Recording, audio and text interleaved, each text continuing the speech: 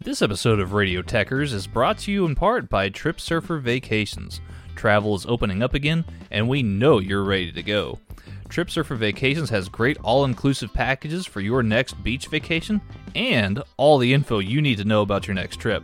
So whether you're headed to Cancun, Cozumel, Cabo, or the Caribbean, Trip Surfer Vacations has you guys covered. We even have partnerships for European adventures as well. So we know you're ready to go. Visit TripSurferVacations.com and let them know that Radio Techers sent you. Y'all have fun out there.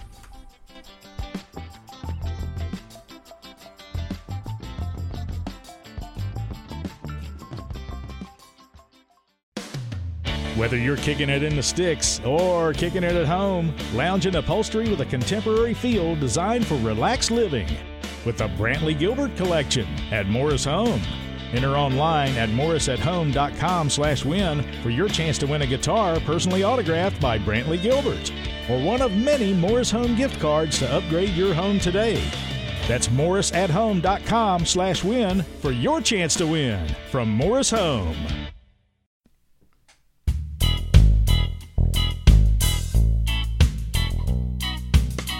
What is going on, y'all? This is Steven from Headlock Talk. We got some exciting news for you. Our longtime sponsor, Naturally Hemps, has now given us a Headlock Talk promo code. Woo! Go to naturallyhemps.com. Use code HLT10 at checkout to get 10% off your entire order. And, by the way, it does not expire. Yes, this is true, Steven. I use Naturally Hemp gummies for sleep aid, for muscle pain, and for post-workout recovery. And might I also mention, the lotions are great on your skin and they smell fantastic. Oh yeah, it's all really good stuff, but we also have some more for you. NaturallyPureSanitizer.com for all your hand sanitizer needs. Use code HLT10 at checkout to get 10% off your order. Also, if you are a vapor and you are in need of e-liquid, AmericanVaporCompany.com. Use code HLT10 at checkout to get 10% off your order. Yes, they have a fine variety of candy flavors, tobacco flavors, menthol flavors, and fruit flavors. So I'm a very big fan of that too. Oh yeah, all really good stuff. And again, code HLT10 at checkout at all of these websites gets you 10% off your order. Now on with the show.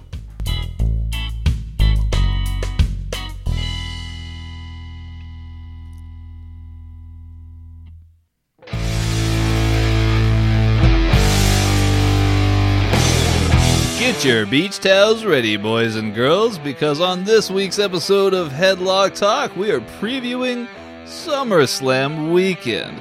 Yes, SummerSlam, NXT TakeOver 30, and all the hubbubaloo. Hubbubaloo? It's a word now. Okay.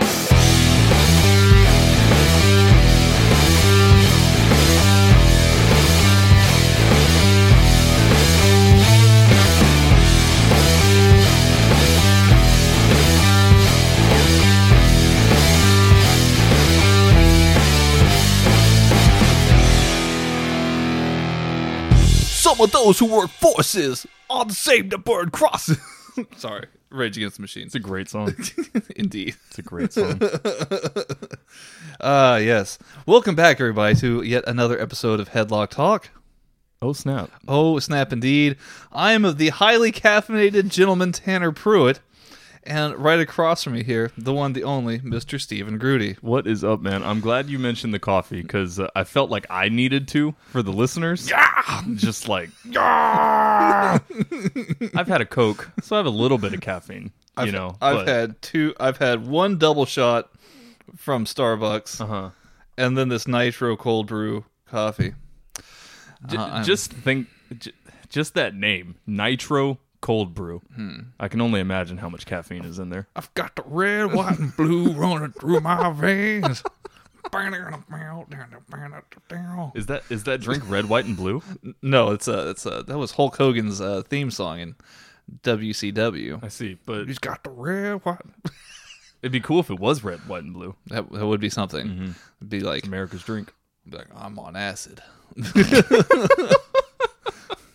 The unicorns are everywhere. They're everywhere. This is a wrestling show, ladies and gentlemen. I promise. It really is a wrestling show. We'll get there. It's okay. We'll talk It's about okay. it. We're having fun. In fact, we'll go ahead and start talking about it now. Okay, Because, I think it's only fair to you. You chose us as your listening pleasure Of course. this morning or afternoon or whenever you're listening to this. Yeah. So we might as well deliver on the goods. I suppose so. I mean, the caffeine should help with that. Yeah, I think. I feel like I this, hope. I feel like this first 3 minutes worth of content has been good enough. Yeah. But Yeah. We're getting somewhere. We're building up, man. yeah, you got to pick up some steam. Yeah. Like coffee. See, full circle. Full circle. Steven, you know what I'm talking about. Except it's a cold brew. So it's not, there's not a lot of steam. But you see, so this is the Starbucks Nitro Cold Brew. It's in a can. Let's see here. There's no creamer. It's just straight up black coffee. Oh, wow. Okay. Dark caramel flavoring, and it says it's sweet. Is It it? says the word I sweet. see. Is it sweet? Yeah. So it's fairly sweet, I would say. So I mentioned to you earlier. It's very it's almost like a tea. Yeah. But it does have some depth to it. Let me see this can real I quick. feel like I'm about to jump out of my skin. I'm just curious how much caffeine this thing has. Probably a lot. Probably a lot, I would think. So this double shot here. Let's see. Man, they really try to hide the caffeine contents in this thing. Yeah. I can't find it. No, I can't find it. it's not on here. It has a good amount of sugar though, but like not like a lot. I mean like a good amount. Like it's not. There's a plenty. lot, Yeah. but there's not a lot. Yeah. Not as much as I would expect in something like this. I don't know. And speaking of things that's not a lot and you would expect more, TakeOver NXT 30 is right around the corner, ladies and gentlemen. Yes, that sounds probably a bit harsh. Oh, but yeah, this is something. It is something. It's something. Yes. Currently, there are 4 matches announced for the card, which takes place next weekend, August 22nd, from Full Sail University. 0 in attendance, Steven. The number is 0. I mean, yeah. I just figured that's yeah. I would expect 0. It's funny. I just saw the number here. On Does it say it on Wikipedia? on Wikipedia. Oh, it that's says hilarious. Number in attendance 0. Okay, see, that's funny. That's funny. Indeed. Whoever did this article, continuity, Brilliant. appreciate it. Yeah, thumbs up. Let's see here. We have a big ladder match here to determine the new North American champion. The match will be between Bronson Reed, Damian Priest, Cameron Grimes, and they will also be taking on the winners of these next 2 matches, either Finn Balor or Velveteen Dream, and Johnny Gargano or Ridge Holland, who had made his NXT proper debut a couple weeks ago. Ridge Holland, for those unaware, former rugby player, big burly dude. Looks like he would probably cause Johnny Gargano a few problems. Apparently, he's a former rugby player. Yeah, I just said that. Yeah. I was making a joke. Okay. It didn't land. Moving on. It's okay. I was like, what is he talking about? I just said that. I'm off my game today, man. I'm sorry. No, it's okay. I'm way on my game. I have this Starbucks Nitro Cold Brew. Yeah, you're so on it. They need to make the Starbucks Nitro Gentleman Edition. Ah, yes. And it's just my name on it. Yeah. And it's like, And then it's like your face photoshopped onto like Brock Lesnar flexing. yeah. It's like half Cobra Venom. Deer tranquilizer. I guess that's the opposite of what you Like, want. it's like half amphetamines. Yeah. Of course. Liquid amphetamine. It's like a $90 can. Welcome to Headlock Talk. This show has really gone off the rails. What is this episode? Anyway, wrestling. Yes, wrestling. NXT TakeOver 30. Yes. So here's something cool about this ladder match, Steven. Yeah. It really seems like they're trying to push up a lot of the next generation wave of guys that have come in, right?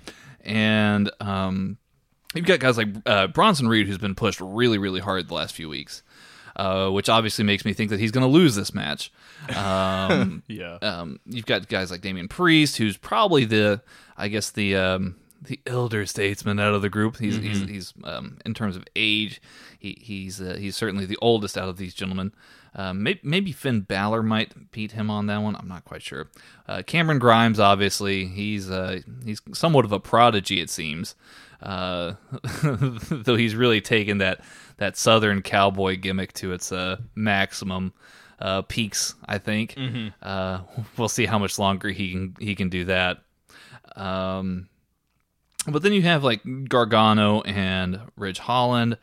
I'm really not sure how Ridge Holland would fit into a ladder match like this. He seems kind of like, again, the mold of that big dude, the powerhouse kind of guy. Yeah, but I mean, who knows? Maybe this could be the perfect opportunity for him to kind of like shatter that expectation, you know? Perhaps so. I mean, you mentioned, you know, like putting the new guys over, the new blood or the new wave, as you said. And I mean, for me personally, I know a lot of people, they're like singles, like that's their shtick. Not their shtick, but like that's what they really like. I like gimmick matches a lot, and I think a ladder match specifically, with how chaotic a ladder match can get, that's a way to really like put a focal point on a new guy and give him like a big moment that everyone's going to remember. This is very true, Steven. Now, the match that worries me the most as a qualifier is Finn Balor versus Velveteen Dream, because I really want Finn Balor to win this thing. This match screams for somebody who has some veteranship in WWE, somebody who can help carry the match and organize it properly, a ring general, if you will. Right. Finn Balor, this has his name written all over this match. This is true. I do think though that they'll if Johnny wins, Finn Balor won't be in the match, and then also vice versa. Yeah, I think to your point, I think they are definitely wanting a veteran in that ring to really just kind of keep this thing on the rails, keep it going in the direction that they want. But you don't need both of them necessarily. And if this is what they're trying to do with highlighting the new guys, you don't necessarily want to have it stacked with a bunch of like really, really awesome NXT guys, you know? Obviously you want awesome NXT guys, but not the known names, you know? Yeah, no, I get that for sure. I mean, you want to make a star here. Exactly. And I mean, to your point, who better to do that than Finn Balor? I mean, honestly. Yeah, though I could see Finn Balor also winning this match if he does beat Velveteen Dream. For sure. We'll talk about Velveteen Dream here in a moment. Yeah. But one surprise that I really think here, and this is nothing against Cameron Grimes. I think that he's a fantastic dude. Never met him personally, but swell guy. Yeah, he's a really cool cat. Yeah. But so he was in the match with Kushida and Velveteen Dream, and I really would have expected Kushida to actually be very, very good in a match type like this. And yet they gave the nod to Cameron Grimes, which there's nothing wrong with that. I just feel like with who Kushida is and how so special that he is, and the things that he can do, especially that hoverboard arm lock and what he's been doing, and how creative he's been and able to like get that thing on, that's somebody who you could make into a really big star. Right. I really think that it is almost a mistake not to give him this opportunity and put him into this ladder match. Give him a really high profile match here, which he's yet to really have in NXT so far. Right. No, for sure. I mean, it's just that old adage that we always talk about. I mean, like, not everyone can be the top guy and have the big moment at every point, you know. Yeah, but I do see your point though. Yeah, no, I definitely get that for sure. I will say, according to our friends, Ditz and Mags, who are both gentlemen of the English persuasion. Yes, they sure are. They appreciate Cameron Grimes because that's and I believe I'm quoting. I believe it's Mags here that. Cameron Grimes basically is how the rest of Europe sees Americans. I could see it. Yeah. Southern top hats, just kind of Why is that, cavemen type people. It's funny. Whenever Yeah. whenever you ask an American to do a British accent, it's always like it's never Hello, just governor. Yeah, it's just like that super like over the top like Cockney British accent. Yeah. Doesn't make any sense. Like very few British people actually speak like that. Right. But then on the other like flip side, if you ask a British person to impersonate an American, it's always a Southerner. Yeah. And it's not even just a Southerner. It's like backwoods of Tennessee, like Southerner. You know what I mean? I could see that. Maybe, you see, it all took place in 1776. No, continue. Yeah. No, I mean, you don't have to. The Tanner Pruitt History Hour. Oh, God. Teaser? Interesting.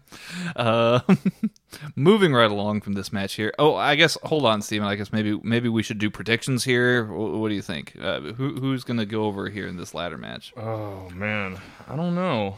I mean, with them picking Cameron Grimes over Kushida, could be Cameron Grimes, but I do like the idea of Finn Balor winning it, personally, just because I'm a huge Finn Balor fan. And when he first went to NXT, I remember I was a little apprehensive just because it was like, now you're bringing main roster people into NXT. Now the lines are going to be blurred. It's going to be kind of weird, but Finn Balor fits NXT. So I'd be down for Finn Balor.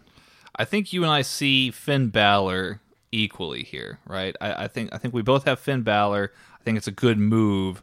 I will say that based on what I know here, I do like the cut of Bronson Reed's jib.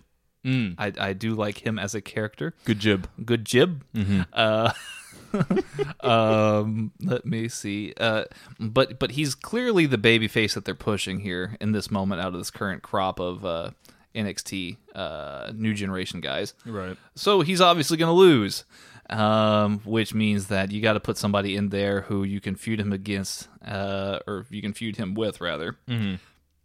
And that really leaves us with probably either Finn Balor or Damian Priest out of the options that we have here. You could, do a swervety swerve and get in Cameron Grimes or somebody else for that matter. But I think probably the matchups that they're looking at would be you can either do big man with Damian Priest, or you could do with Finn Balor, who's just the demon. He's so knowledgeable. He's the prince. Right. And I mean, everything I've seen from Damian Priest, I mean, him and Bronson Reed would have a great match, for sure. Just Finn Balor is like proven time and time again that is just like, yeah, put him out there. It's going to be a great match. Like, you don't have to worry about it, So, I don't know. It could go both ways or either way. I'd prefer Finn Balor. Just me personally. Indeed, Steven. Io Shirai will be taking on Dakota Kai in a singles match for the NXT Women's Championship. Io Shirai has been quite the freight train. She just keeps mowing people down, keep on rolling down that track there with the NXT Women's Championship. Do you see Dakota Kai maybe putting up any kind of insurmountable challenge to Io? I mean, that's the story. There will definitely be a challenge in the ring for sure. But with Io Shirai, I mean, she's just too dominant. She's just way too dominant. I don't see a title change whatsoever, but it'll be a good match. I mean, there will definitely be some offense from both sides, but I mean, at the end of the day, I absolutely do not see Dakota Kai taking it off of her. So, I mean, I don't know. It'll be a good match, but like I feel like I know the result already, Right. And I can agree to the extent. I would say that, yes, out of all of the women on the NXT roster, and maybe even perhaps all the men on the NXT roster, Io Shirai is certainly head and shoulders, like probably top 2% in NXT. Right. If not sitting right up there at that number one spot. She's very, very, very, very, very good. I think that everyone knows this. Yeah. But I mean, I could see them switching the title here. Really? If only to continue the Tegan Nox storyline between Dakota Kai and Tegan Nox. Yeah. That being said, it feels like that's been going on for a while now, and there's not been any huge payoff. which may lend itself to Dakota Kai winning this, perhaps. I don't know. I mean, maybe this is the. I mean, this will be the result of this will be a finally big payoff for that storyline, possibly. But I mean, to your point, I mean that storyline's been very stagnant for a little bit. So I don't know if they would just like pick that up out of nowhere, especially with Io Shirai being so dominant. I mean, it's kind of a wasted opportunity, in my opinion. I don't know, but I feel like the ship has almost sailed on that. Well, and the question that WWE is horrible at answering, and I'm not trying to shit all over WWE, I promise. That's later this episode, you guys. That's later. At least we're upfront about it. Yeah, true. Is when you do these things, when you do switch the title from somebody like Io Shirai to somebody like Dakota Kai, who are both very, very talented. Yes. But with Io Shirai, she's a supremely gifted talent. What happens next when she drops the title? What do you do next? And WWE has a track record of being, I don't know, not really good about answering that call. Right. They usually just give you something just like, oh, here, well, let's do this, right? Like with Rhea Ripley, right? After her title run and her run with Charlotte and everything like that, she's now feuding with like the Robert Stone brand of nonsense, and it's it's just been kind of strange. Yeah, well, she also NXT's just kind of disappeared for a little bit too, so it's like you didn't even really get to see her like big reaction from it and like how she was feeling about it or anything like that. It was kind of just like, oh, Rhea Ripley, she's awesome, and she's gone.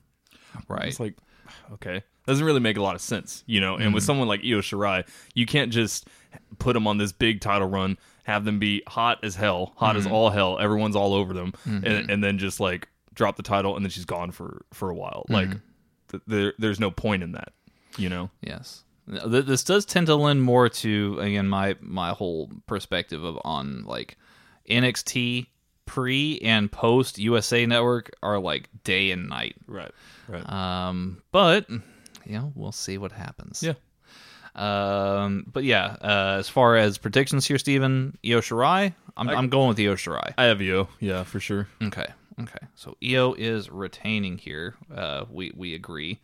Let me see here. Adam Cole versus Pat McAfee in a I'm so excited.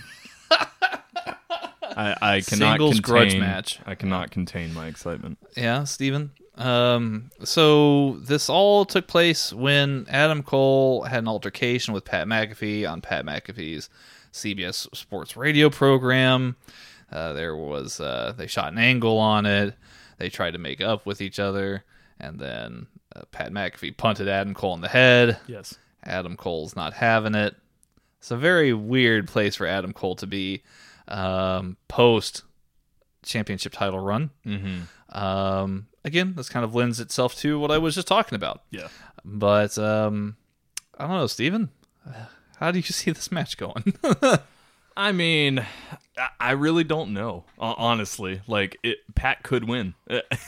I really do think he could win. But at the same time, if you have Pat win, I mean, like, that's like goodbye Adam Cole for a little bit. I think just because it's like he's so dominant for so long, and then just this outsider comes in. I know Pat McAfee, like, whatever. He's football career is, people can talk about it all day, whatever.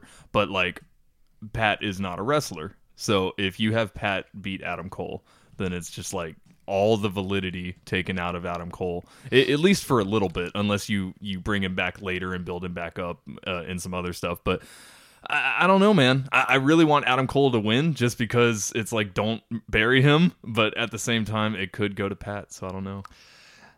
This is going to sound really harsh. Yeah. This is so David Arquette in WCW to me. Like, this is like, yeah. I have a very big problem in visualizing this match taking place. And it just, I don't know. It's just not my, it's not my thing, man. No, like, it's not my bag. Definitely not my cup of tea either. I don't know, but it is what it is. It's what we got. This is true. With that being said, I hope Pat McAfee's up to the challenge. I know Adam Cole will probably be Very generous with how he treats Pat in the ring, as he is wont to do. I don't agree with that perspective, but I'm not Adam Cole.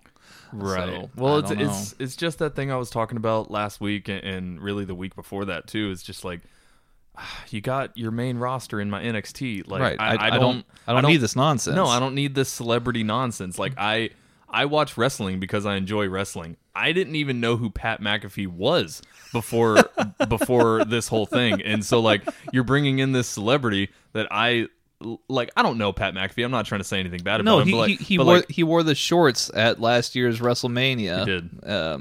He was there. And like I'm not trying to say anything bad about him, but like I don't care about him at all. Like I'm sorry, I don't care about him. And like you just putting him on this match with Adam Cole that I do care about doesn't just automatically magically make me care about him. Right. No, I get that. This leaves us with 4 matches here so far, Steven. I would hope that there's another match here, maybe a tag match of some sort, or maybe they throw something else together here. Mm-hmm. But as far as predictions go, Pat McAfee, Adam Cole, you got a winner here? Adam Cole. I hope it's Adam Cole. I really hope it's Adam Cole. I hope it's Adam Cole, and that we can move along to something else that's just far more entertaining than this. Yeah, I mean, just have Adam Cole win, and then just have Pat McAfee leave. I mean, honestly. I don't buy into this idea that Pat McAfee is going to bring eyes to WWE because he's facing Adam Cole. No. None whatsoever. Way bigger stars have done way less, perhaps. Yeah. I just don't have that expectation for Pat McAfee to do anything more than a Snoop Dogg or someone of that ilk, right? Well, yeah, like someone from the outside of WWE coming in and like being like, "Oh, I'm gonna do this thing." Yeah, you know, it's for a headline, like that's it. It's for a headline.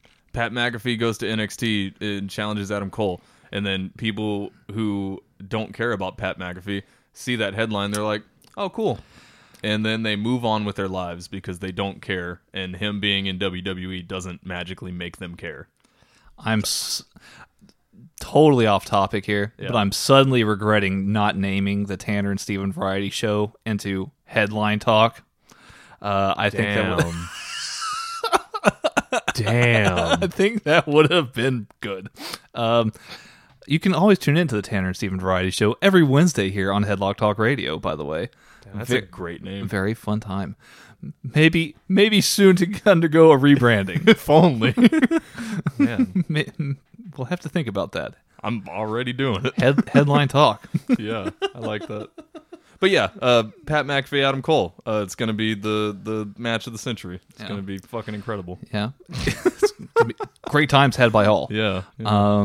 Steven, if we were to add an extra 5th match onto this card before we get to our main event, just throw something at me here. You want to put like a dream match on here of some sort? Maybe just slide something on in here.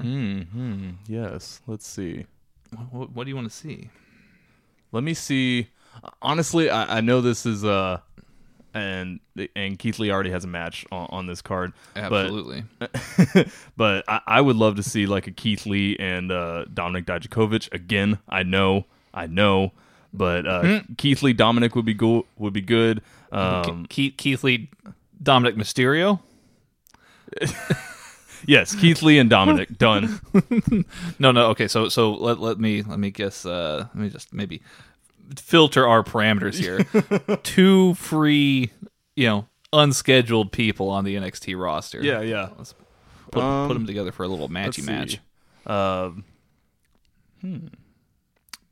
Thinking of something. I am. I can tell you're very intense. Yeah, let's bring Pete Dunne back. Well, he's in England. That's okay. It's still NXT. Well, you do it then. Okay, fine. Here's something. Give me Kushida versus Timothy Thatcher. Just oh man, yeah. yeah. Let's have Timothy Thatcher do a Thatch's Thatch Can session. Wait, on what? NXT. Yeah, that's his class that he does. He does I like, see. he does like a lesson every week, and he's like, that's just that can, and then he like Okay. there's like a drummer and a saxophone. No, I'm kidding. That's not how that segment goes. I was like, wow, that's epic. Steven's obviously watching AEW every Wednesday because Yeah. you know I can get away with this random joke. Right. No, Thatch's Thatch can. He's like teaching people about wrestling and how to be Timothy Thatcher. Right? I'd like to be Timothy Thatcher. Yeah, I think it would be good. The first thing I would do is go to the dentist, and get some more teeth. Yeah, yeah. But that's like step one. yeah, gotta get more teeth. Step 2, find a good sandwich. Step 3, get some more of this coffee. Yeah. Step 4, maintain the jackedness. Maintained how jacked I am. Step 5, call Walter. Steps. Step 6, tell him I love him. So yeah, Thatch's Thatch can. You like Kushida. He like interrupts Thatcher's session. He's like, no, you don't do technical wrestling right. And then they have like a technical wrestling masterclass. Oh, I see. NXT Takeover submission match. Yeah, yeah. Oh, okay. Thatcher Yeah. versus Kushida. That makes it even better. That's what I want. You know how I am about stipulations. I love them. Yes, tasty stuff. Beautiful. Anyway, moving right along. Main event time, Steven.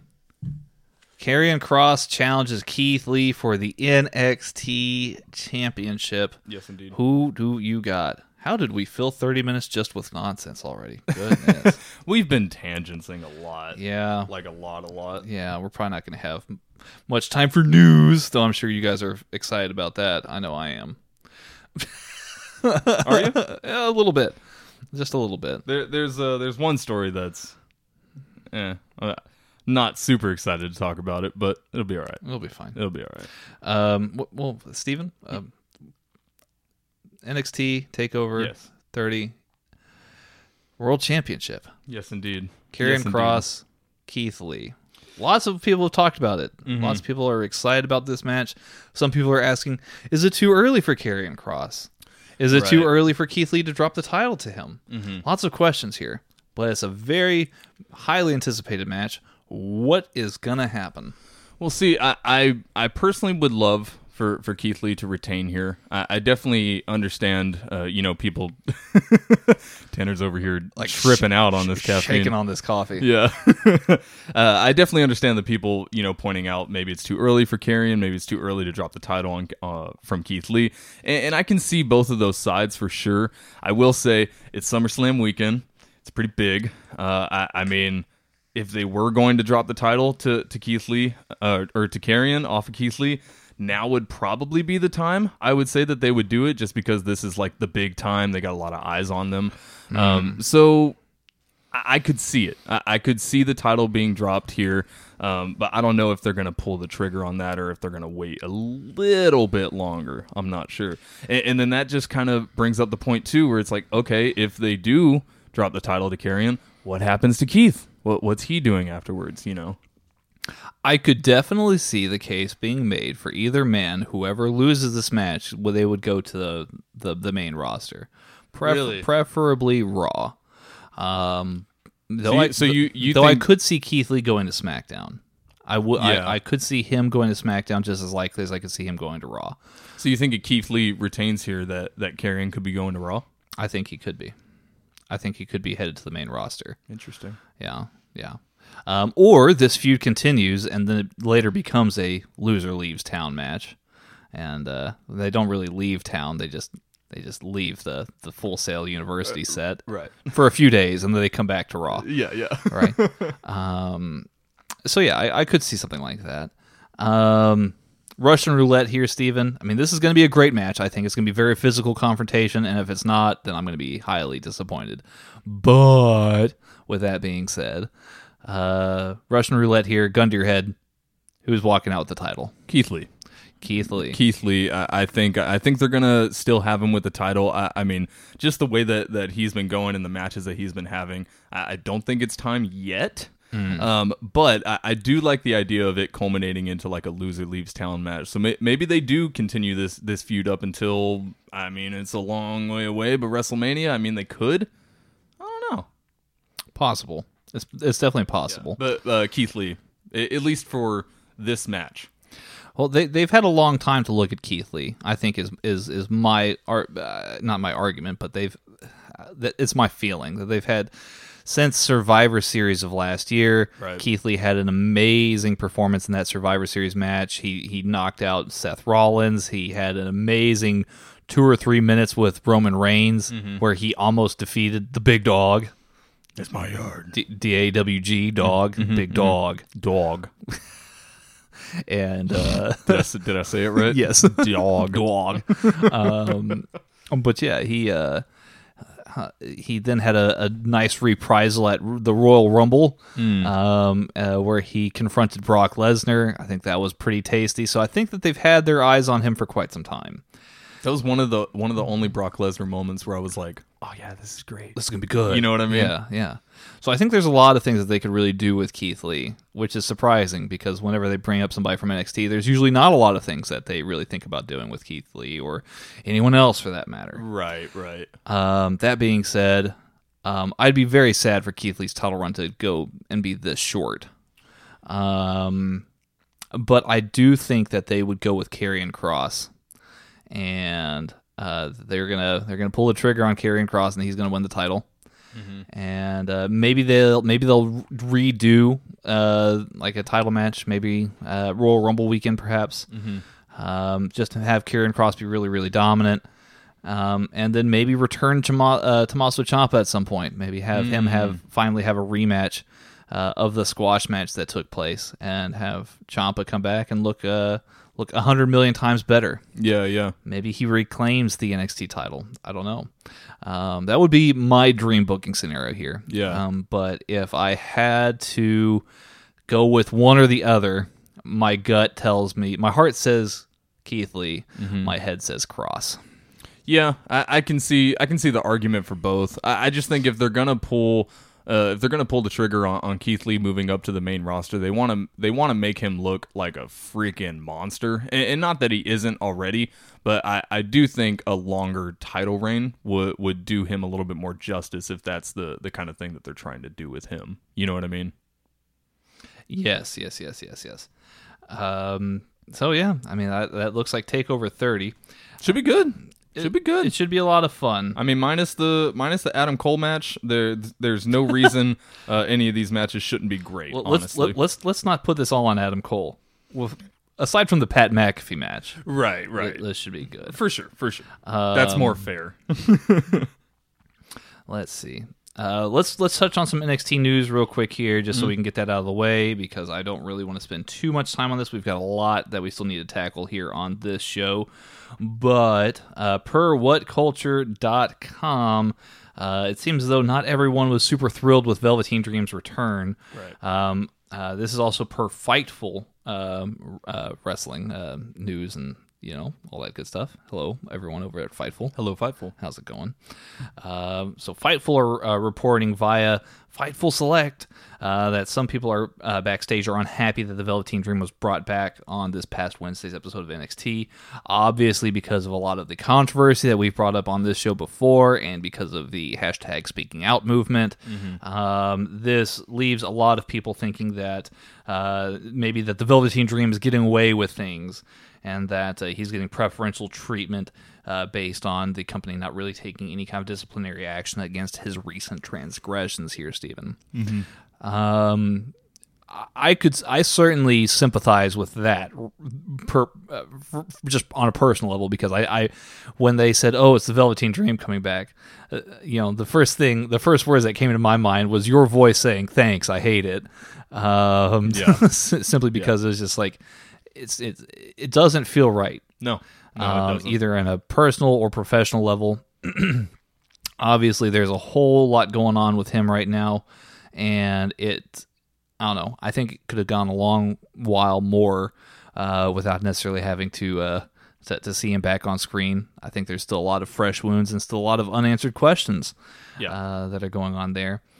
On a more in-ring level, I think that he hasn't been the same person that he was before COVID and before his major injury. He has not looked even remotely the same in the ring. And whether that's just down to his development as a wrestler or what that might be, this coffee is now giving me the burpity burps. It's all the nitrous. Yeah, that cold brews coming back for a vengeance. Exactly. But yeah, no. Yeah, I can agree with people feeling a bit rough about Velveteen Dream being back. No, I think you hit the nail on the head there. And yeah, this is the news story that I wasn't too excited to talk about, just because obviously, like I've said on the show before, I guess I used to be a huge Velveteen Dream fan, but that has since gone by the wayside for sure. I definitely understand the sentiment backstage, honestly. You know, from everything we've read and everything that we've seen, it doesn't really seem like WWE's taking this very seriously, and it almost seems like they're kind of just hoping that we forget about it to a certain degree, which is really unfortunate, honestly. I wish that they would take this a little bit more seriously. And you know, I was reading the other day, apparently, you know, the I don't know, I guess the victim of these transgressions with Velveteen Dream, apparently WWE has not contacted him in any way for any kind of like corroboration of story or anything like that. So that really just like gives credence to the idea that WWE really is just hoping that we forget and hoping that we don't you know, hold them to the fire on this necessarily, and they're just waiting for it to go down, and that's really gross. That's a really gross way to handle this. Obviously, Velveteen Dream in his I guess in his prime, which sounds weird to say, but Yeah, you know, he's still in his like early 20s. right. But I guess his NXT prime, he was a big star, 100%. Yeah. But At his most recent peak. Right. Yeah. But is it really worth? Is it really worth all this to try to bring that back? You know, you have all these new guys that you're building up. I mean, a lot of them are absolutely great, splendid talents, and you want to. It just doesn't make any sense to me, man. It really doesn't make any sense. Like I said, I used to be a big Velveteen Dream fan, but you're 100% right. His in-ring work really hasn't been up to snuff with what he was capable of doing, you know, even a year ago. I just don't get it. I don't either, man. But let's move on to something a bit more positive, perhaps. Let's do it. Yeah. Let me see here. WrestlingNews.co and writer Andrew Ravens had written an article regarding Adam Cole, and they had asked him questions about AEW and NXT and their comparisons and the competitions that they've had on Wednesday night. Per this article here, NXT has won some weeks, but the majority of the time AEW is victorious. Cole started out by bringing up how he has friends in AEW and is dating Britt Baker. Quote, even though we do have this competition on Wednesdays, when we're focused on our show, we're focused on our show. We're not thinking about what they're doing. At least I don't. I'm not sure what anyone else is doing. He continued by noting that he doesn't have the ability to multitask mentally like that. Cole is only worried about what he's doing and how to make his segments better. Talking to them, I can tell you that they feel the same way. They want to make the best show possible. Cole was also asked what NXT can do to improve while in competition with AEW. He said, quote, going forward, I think it's to continue to highlight our strengths. I think finding ways to have really exciting matches and angles and interviews, finding ways to constantly try new things and see what sticks and what doesn't stick, and evolving the television show. They're both fairly new television shows. So yeah, Adam Cole, consummate professional. Yeah, It seems. it's very political of him. Yes, of course. He does say that as long as they're highlighted, NXT will continue growing. I'm confident in that, in reference to the men and women who work for NXT. So yeah, I think that Adam Cole obviously is taking a lot of this competition in stride. It does seem as though NXT is focused on the long game as opposed to the short game here. I will say their short game is somewhat confusing, and from time to time, I'm not really a big fan of the angles that they've been pushing since they've arrived on the USA Network. But with that being said, I do hope that, again, with this new crop of stars coming through, and with having a good mix of veterans like Cole, like Gargano, like Ciampa, that they're able to put on something special. Yeah, for sure. And I mean, if Adam Cole's comments here are indicative of the broader picture in terms of how the NXT executives are thinking as well, I think that's good. I mean, this is the mindset that you really want to have. Personally, I mean, I know it's a business and it's profits first and money first. I get that, but I just appreciate how Adam Cole's like, no, we're just gonna make our product the best that it can be. We're not worrying about what they're doing. We're not worrying about what we're not doing and things like that, and just focusing on making it as good as it can be. And I think that's where the focus needs to be. We're every single Wednesday night, you can't escape it, whether you're on Twitter, Facebook, Reddit, whatever it is.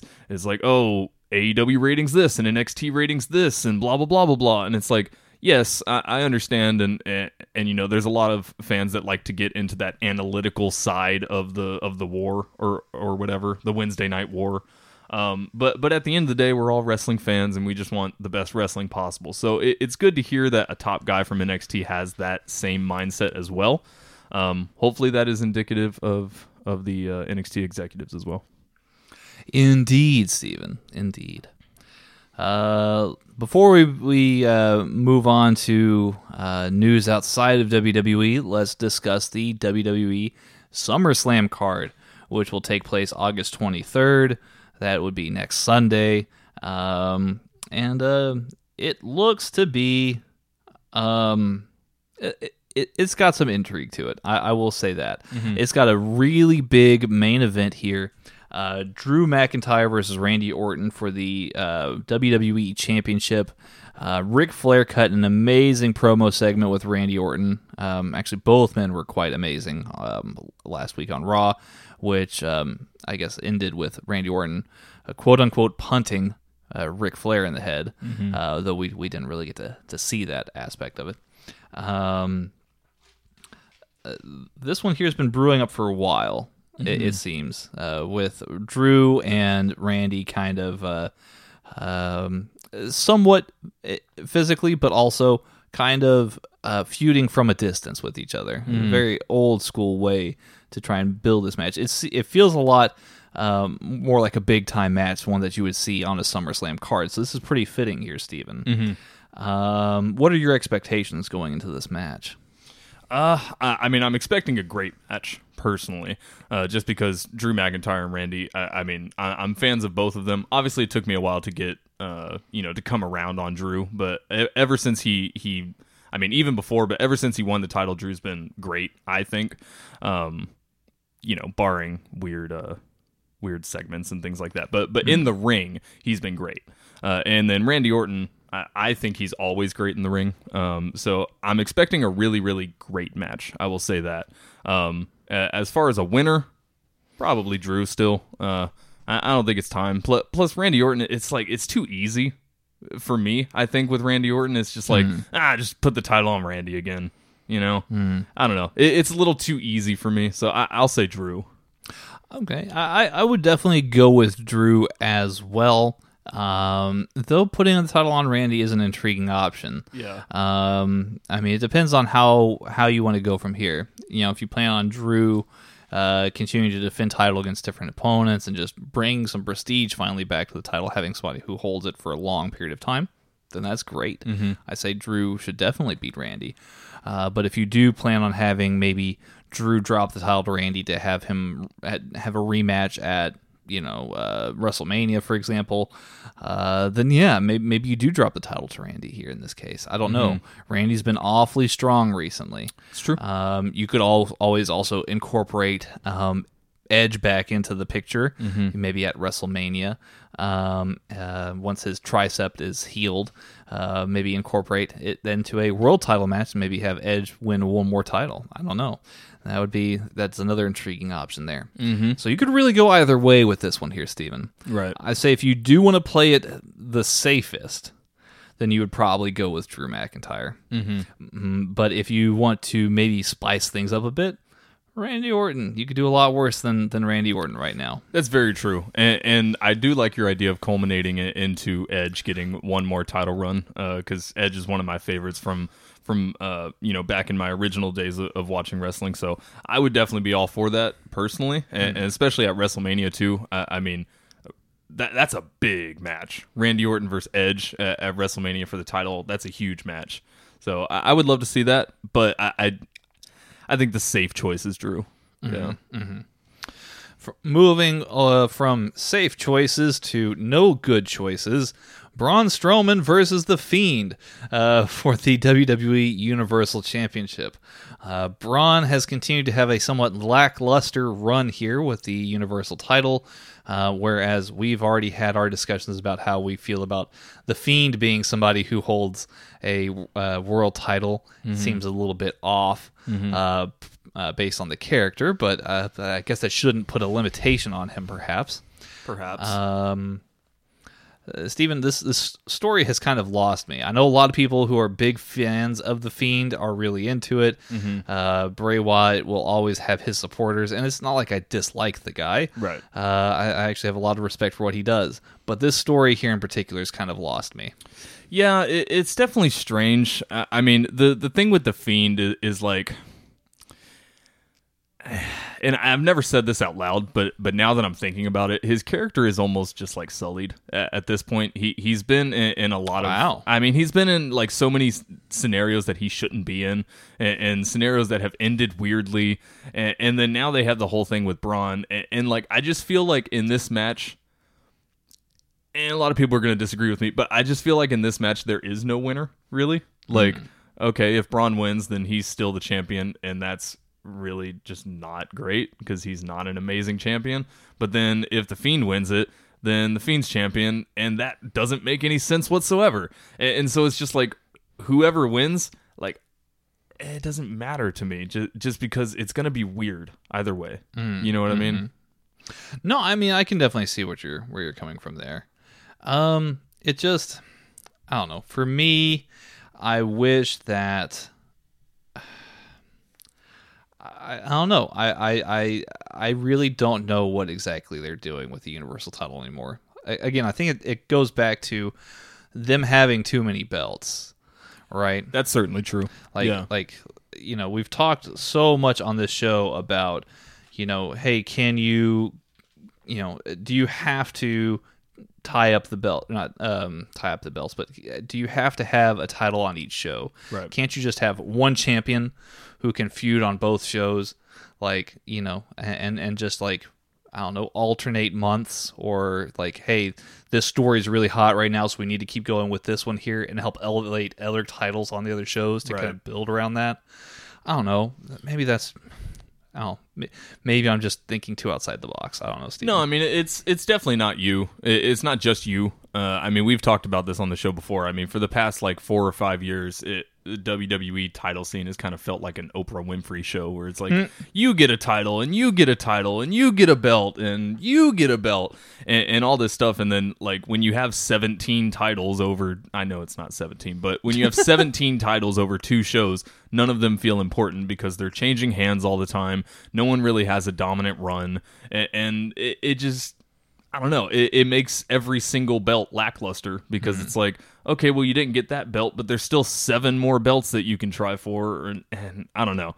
I do agree with your point. There's just way too many belts. There's just way too many belts. And then it makes all of them feel not important. Winner here, Steven? Oh, God. I really don't know. I really don't know. I'm just going to go with Braun simply because I just want this thing to be over with. Yeah. I really don't know where either man goes after this. That's the unfortunate thing. For me, I guess if we're going by what I want, not necessarily what I think will happen. I would more likely want the Fiend to win, and I know that goes against what we were saying, but that opens Braun up to do different things, and that opens up the Fiend to do different things because this story is not working. Speaking of all the belts, Yes. we have Sasha Banks defending her title against Asuka. That'll be for the Raw Women's Championship, and Asuka also won the Triple Brand Women's Battle Royal. So Asuka will be competing against both Sasha and Bayley at SummerSlam for the 2 titles respectively. So this brings up some interesting intrigue here. Asuka's got the opportunity to end up as a double champ herself at the end of the night. Yes. Which would be pretty cool, I think, and very well deserved for Asuka. But at the same time, I mean, again, I would rather that they unify the titles here. But Steven, between these 2 matches here, Sasha facing Bayley. Sasha facing Asuka and Bayley facing Asuka. Who do you have as winners here in these 2 matches here? This story has been pretty much the highlight for WWE all summer long. For sure. There's really 2 ways that this can go. Either Asuka does become double champion, beats both of them, gets the belt, and to your point, hopefully, excuse me, I also have some burps. And to your point, hopefully unify those titles. That would be what I would want to happen. The other option is Asuka beats one of them, whether it be Sasha or Bayley, and then that would most likely culminate into what this has all been really leading to. It was with the Bayley and Sasha feud. You know, either Bayley drops the title and Sasha blames Bayley, or Sasha drops the title and Bayley blames Sasha. Either way. But me personally, what I really want to happen and what I could really see happen is, Asuka double champ. I also do like JPQ's theory, in which Bayley helps Sasha retain, but Sasha doesn't help Bayley retain. And it turns Bayley face against Sasha, who will still be Raw Women's Champion. I see. I do like that theory quite a bit, because then that'll start Bayley and Sasha's feud. See, but that's more layers, too. It's not just... Yeah, I like that. It's an onion or an ogre. Or an ogre, exactly. It's got layers. No, but I mean, I don't know. This whole storyline with Sasha and Bayley, it really hasn't been my cup of tea personally. I know a lot of people are really high on it. But what I am excited coming out of this is that Bayley-Sasha feud. I do think that that's going to be a good feud. But we just got to get there. And it just depends on how we get there. But we're getting there for sure. Like, that's where this is going. Some rapid fire here, Steven, elsewhere on the card, because we got to get through a lot of these news, and we've got your hot takes as well. We got to get through those too, folks, because we're men of our word. We're going to give you guys a shout outs. Yes, indeed. A bow wow. Dog. Let me see here. Elsewhere on the card, we have Dominic Mysterio versus Seth Rollins in a street fight after Seth Rollins and his disciples pretty much assaulted Dominic with a kendo stick. It looked very brutal. Poor kid. He probably had a hard time showering this week because of all the cuts and scrapes. Probably. But how old is Dominic? He's not very old. Really? I mean, I would say he's probably about your age, maybe. Fair enough. I don't know for sure.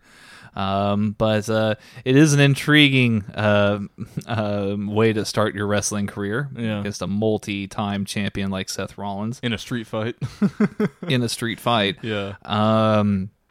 In all honesty, I do see this as being the, I guess, an open-ended way of being able to return either Rey Mysterio or return a redesigned Aleister Black, depending on how that looks. So I'm gonna go with Dominic, simply just to rile up Seth Rollins a little bit more. Yeah. I'm gonna go with Dominic as well. I mean, that it just doesn't make any sense whatsoever for Seth Rollins to win, honestly. Possibly. Yeah. Let's see here. Apollo Crews will defend the United States Championship. Yes. Against MVP. This was supposed to be on the card last month at the horrible show at Extreme Rules. So Yeah, we're just rewriting history. That's the name of that show, for sure. Though I will say a pretty cool thing was that Apollo Crews did retire the old U.S. title and said that he was giving it to his son to hang up on his wall. Oh. Yeah, so that's pretty cool. Yeah. That's nice. So I'm going with Apollo Crews, and hopefully we get that big man match that we've all wanted. Apollo Crews versus Bobby Lashley. Yep. Hopefully we get that afterwards. Mm-hmm. So we'll see what happens there. The Hurt Business has obviously got their eyes set on this United States Championship. We'll see if Apollo Crews can survive the onslaught here. Mm-hmm. So I'm going with Apollo Crews here personally, Steven. Yeah, I'm going with Apollo Crews as well. There will probably be some kind of shenanigans going on with this match. But yeah, I definitely have Apollo Crews here as well. I'm just waiting, like you said, I'm just waiting for this Apollo Crews Bobby Lashley match. Like, just give it to me. Let me see here. Street Profits will defend the Raw Tag Team Championships against Andrade and Angel Garza. There was a very strange angle cut where Montez Ford seemingly had some kind of heart attack or something in the ring, and they declared it as a poisoning, and Bianca Belair had accused what is her name? She manages Andrade. What's her name, Steven? Zelina Vega? Zelina Vega. She accused Zelina Vega of poisoning Montez Ford. I see. Some very strange angle. A little bit, yeah. But Steven, with Angel Garza and Andrade seemingly at each other's throats from one moment to the next, I would see it to be interesting if they could finally come together in winning the championships here. Nothing against the Street Profits. I think they're a great team also, but they've held the title for quite some time now with not a lot of extra fanfare to it. Yeah, I mean, Street Profits, they're great. They are, but it's a little stagnant right now. I do think Andrade and Angel Garza could definitely put up a good fight here, and I mean, honestly, they could get the championships for sure. Who knows how their run would be though, and how long it would be necessarily. But yeah, I could see them picking it up. Yep. What was that? I was just making fish noises. That's all. I just realized I don't know how to make a fish noise. Is that a fish noise? No, it's just a lip noise. No, Fair enough. Sorry, I've got the coffee twitches here. Yeah. I'm going to go with Andrade and Angel Garza, and then last but not least, we haven't seen one of these in a while, but a hair versus hair match between Mandy Rose and Sonya Deville. This will be something. Yeah, it'll be something. I'm not sure how I feel about this. I mean, I'm not the biggest fan of either, personally. I like both. I'm not a big fan of the stipulation here. Yeah. I mean, it's just I don't know. I could really go without the stipulation. Just give them the grudge match, please. But anyway, so that's the SummerSlam card. Looks good as far as the top of the card goes with Drew McIntyre and Randy Orton. But elsewhere it's a little bit. Good but weird. It looks like. Elsewhere in WWE land, beyond this here, John Alba of My News 13 is reporting that WWE has signed an agreement with the Amway Center in Orlando, Florida to run shows through October the 30th. Still no fans are allowed in the building, but it does mean that they are going to be able to do shows with bigger production value, it seems, than what they would at Full Sail University in the Performance Center. Gotcha. So that is some news there, it seems. So we'll have to keep a good eye out on that. More rapid-fire news. All Elite Wrestling, AEW, has cut Jimmy Havoc, Bea Priestley, and Sadie Gibbs from its roster. And this was reported first by Dave Meltzer, confirming the news from the Wrestling Observer. Let me see here. It seems as though a lot of this comes down to Gibbs and Priestley being unable to travel, whereas Havoc's release, because he lives in the U.S., Havoc's release tends to be more, I guess, in line with, the prior suspension based on hashtag speaking out. Right. Let me see here. In more AEW news, in kayfabe, a lawyer for MJF has pushed for a Change.org petition to ban Jon Moxley from being able to use the Paradigm Shift for their upcoming match at what was that? What would that be? All Out? All Out, yeah. The lawyer, who is known as Mark Sterling. That sounds like a fake name. He says, my client is calling for a ban of Jonathan Moxley's move, the Paradigm Shift. The sole purpose of this high-risk move, double underhook DDT, is to drive an opponent's head into the mat. Professional wrestlers on the receiving end of this move are subject to unacceptable levels of risk as it relates to spinal, neck, and brain injuries. My client has stated on the record his plan to be the top guy in professional wrestling for the next 25 years. This can only be achieved, however, if my client is able to participate in wrestling matches in a professional environment with an acceptable level of risk. For the aforementioned reasons, Jonathan Moxley's use of the Paradigm Shift must be banned, effective immediately. Please sign this petition to make sure your voice is heard. Help us as we continue to demand that All Elite Wrestling's leadership recognize the safety of its performers is of a paramount importance. Demand change now, because we all deserve better. Today, tomorrow, and for the next 25 years. Sincerely, Mark Sterling. Of course, MJF retweeted this saying, do the right thing and sign the petition to ban the Paradigm Shift, rather. So yeah, this angle's working great, Steve. That's hilarious. I love what they're doing with this angle. Yeah, that's absolutely great. Jonathan Moxley. Jonathan Moxley.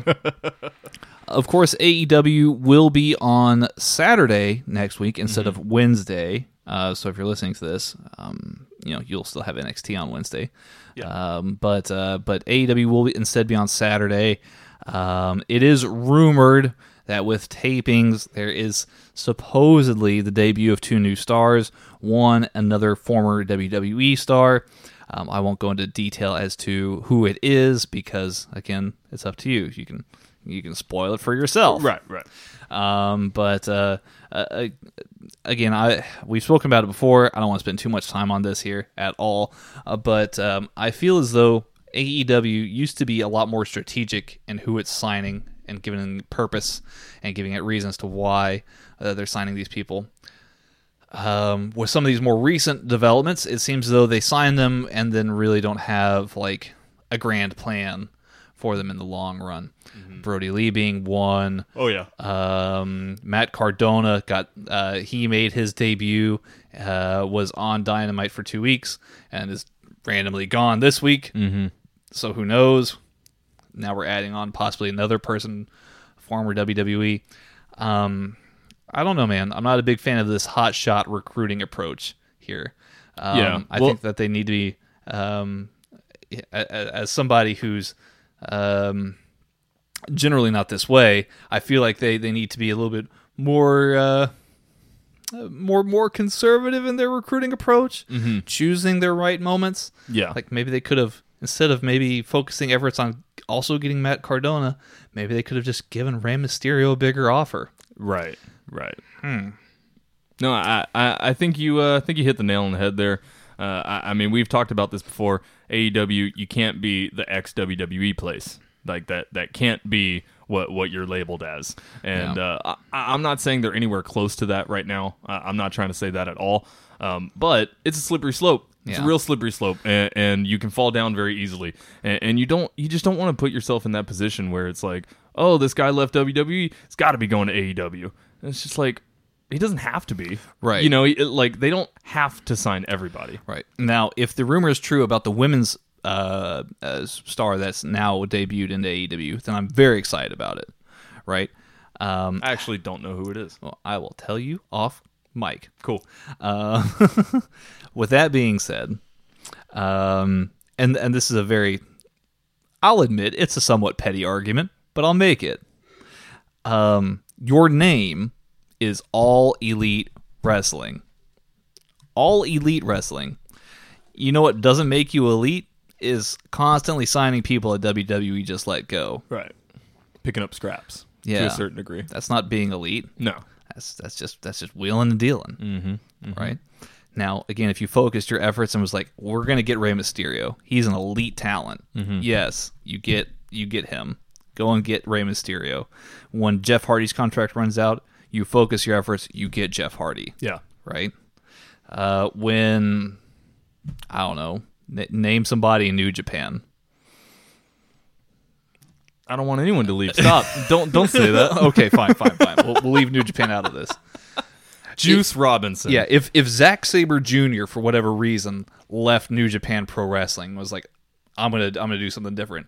If you're AEW, you focus your efforts on signing Zack Sabre Jr. Yeah.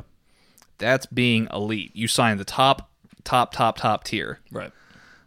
Signing, Matt Cardona is not being elite. That's No, signing. it's- That's signing a guy who just got released. I get it. He's a friend. That's a feel good thing. Even if it's short term, that's cool. That's fine. Whatever. Right. But that being said, that's not being elite. That's just being. Right. Yeah. I mean, at the end of the day, you don't want to turn your mid card into like a revolving door. You know what I mean? Like, yes, you obviously need to have your main event guys, the big guys that are always on TV and always in, not necessarily always in that title scene, but they're always doing something very important, right? Indeed. And then you have your mid card guys that do get swapped out every now and then, according to storylines and things that are going on.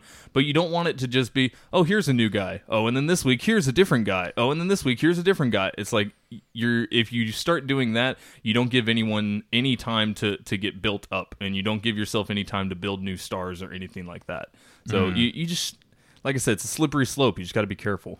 Indeed, Stephen. Indeed. Elsewhere in the world, because we did touch on New Japan, New Japan USA Cup, we have the final set. David Finlay, the son of Fit Finlay, will be taking on Kenta in the finals. Winner will be facing Jon Moxley at an undetermined time and place. Nice. For the, the thing. The thing. thing. The New Japan USA the US title. The USA title, Yeah. So that's a big match, Steven. Oh yeah, 100%. And Moxley back in New Japan too. I mean, that's going to be exciting in of itself. I hope it's Kenta. I do too. That would be such a good match. Yeah, I really hope it's Kenta. I'd be down. Yeah. Sorry, I don't know what I'm talking about here. I don't know, man. That caffeine's really getting to you. It's starting. I don't remember the last time I saw you like this. Tweaking big. Let me see here. All right, these are all shows that have passed. Oh, what's this? What is it? Let's take a look. So we have some New Japan G1 Climax 30 news. This will be something. Okay. So if you are familiar with the G1 of years past, what they typically do is they build their story arcs for the singles matches by way of doing tag matches, Right. Which are usually a lot of fun, right? I'm a big fan. Yeah, that's where I got introduced to Toriano, Indeed, the true ace. the true ace of New Japan. Yes, so for this year's G1, they are no longer doing that. The G1 will be focused simply on singles matches as to, I guess, protect the wrestlers and restrict the number of people, I guess, competing or entering a building at any given time. Gotcha. So it's COVID related. COVID related. Gotcha. Okay. Indeed, Stephen. I mean, that's unfortunate for sure. But at the same time, at least we're still getting G1, honestly. So we're still getting that. So it's going to be all tournament matches then. All tournament matches. Okay. We also have a card coming up August 29th. I'm so excited. By the way, Yes. Headlock Talk After Dark 5, The Empire Strikes Back, will also be recorded on August 29th. It's a great title. Yeah. So, great title. So we'll be doing that with some special guests, I hear. That's my birthday weekend, Yes. so I want to hang out with some friends. Yeah. Steven, you better call some friends for us to hang out with. I got you. Appreciate it, bud. Got you. We've actually got a card here for the D4 DJ Groovy Mix presents Summer Struggle in Jingo. That is New Japan, August 29th. Goodness. Let's see here. It's quite a title. Yes, it is. It is. Master Wado will be taking on Kanemaru from, I think that's Bullet Club. Kanemaru? He's Bullet Club. I think so, yeah. We will also be having the King of Pro Wrestling Finals Fatal 4-Way, where matches will be determined previously in the card. So basically you'll have 4 matches in the King of Pro Wrestling tournament where matches are determined by fan vote on the course of this card here. And the 4 winners of these 4 matches will meet in one giant Fatal 4-Way for the King of Pro Wrestling 2020 title, championship, trophy, Yeah. Bragging rights. crown. Yeah. Yeah, there you go. I mean, they'll probably do a trophy, I would think. They like their Indeed. trophies. Steven, I'm very excited about this next match, though. Oh, yeah? Indeed. Spicy. It's it's spicy. Never open weight championship match. Our boy Shingo Takagi will be taking on Mr. Murder himself, Minoru Suzuki, Goodness. and this is gonna be it's spicy. Someone's going to die. Someone might get hurt. Holy God. Yeah, that's going to be good. Elsewhere on the card, IWGP Junior Heavyweight Championship, Hiromu Takahashi will be facing Taiji Ishimori from Bullet Club in a rematch of the Best of the Super Junior Finals from a couple years ago. And that was a genuine 5-star match. That left me blown away by what these two guys could do. So I'm very much looking forward to this match. IWGP Tag Team Championship match, the Dangerous Techers, Zack Sabre Jr. and Taichi. I almost said his name wrong. It's okay. Taichi. Okay. There it is. I mean, I wouldn't feel bad if I said his name wrong in the first place. But for continuity purposes. Oh, you don't love him yet? What happened? You don't love him yet? Okay, I'm sorry. Tanner's giving me that I'm gonna murder you look. Oh, and that's the I'm gonna murder you sigh. They will be taking on Kota Ibushi and Hiroshi Tanahashi for the tag team titles. So this card is That's stacked as hell. getting bonkers. Oh man. And we're not even at the main event yet. There's more? An IWGP Heavyweight and Intercontinental double title match. Evil will be taking on Tetsuya Naito in the main event. So, Steven, very, very stacked card here. Yes. August 29th. Extremely stacked. Extremely stacked. Good times, great memories. Oh yeah. So hopefully we will have a chance to sit down with the gang on After Dark 5 and talk all about it. Yeah. Oh yeah. What day did you say it was? August 29th. 29th. Right on. Yes, indeed. Mark your calendars because that card's kind of crazy. That card is redonkulous. Yeah. So yes, that's New Japan in a nutshell here, Steven. You know what else is in a nutshell? Ew. What is it? Nuts. But I should have also seen that coming. but also these hot takes.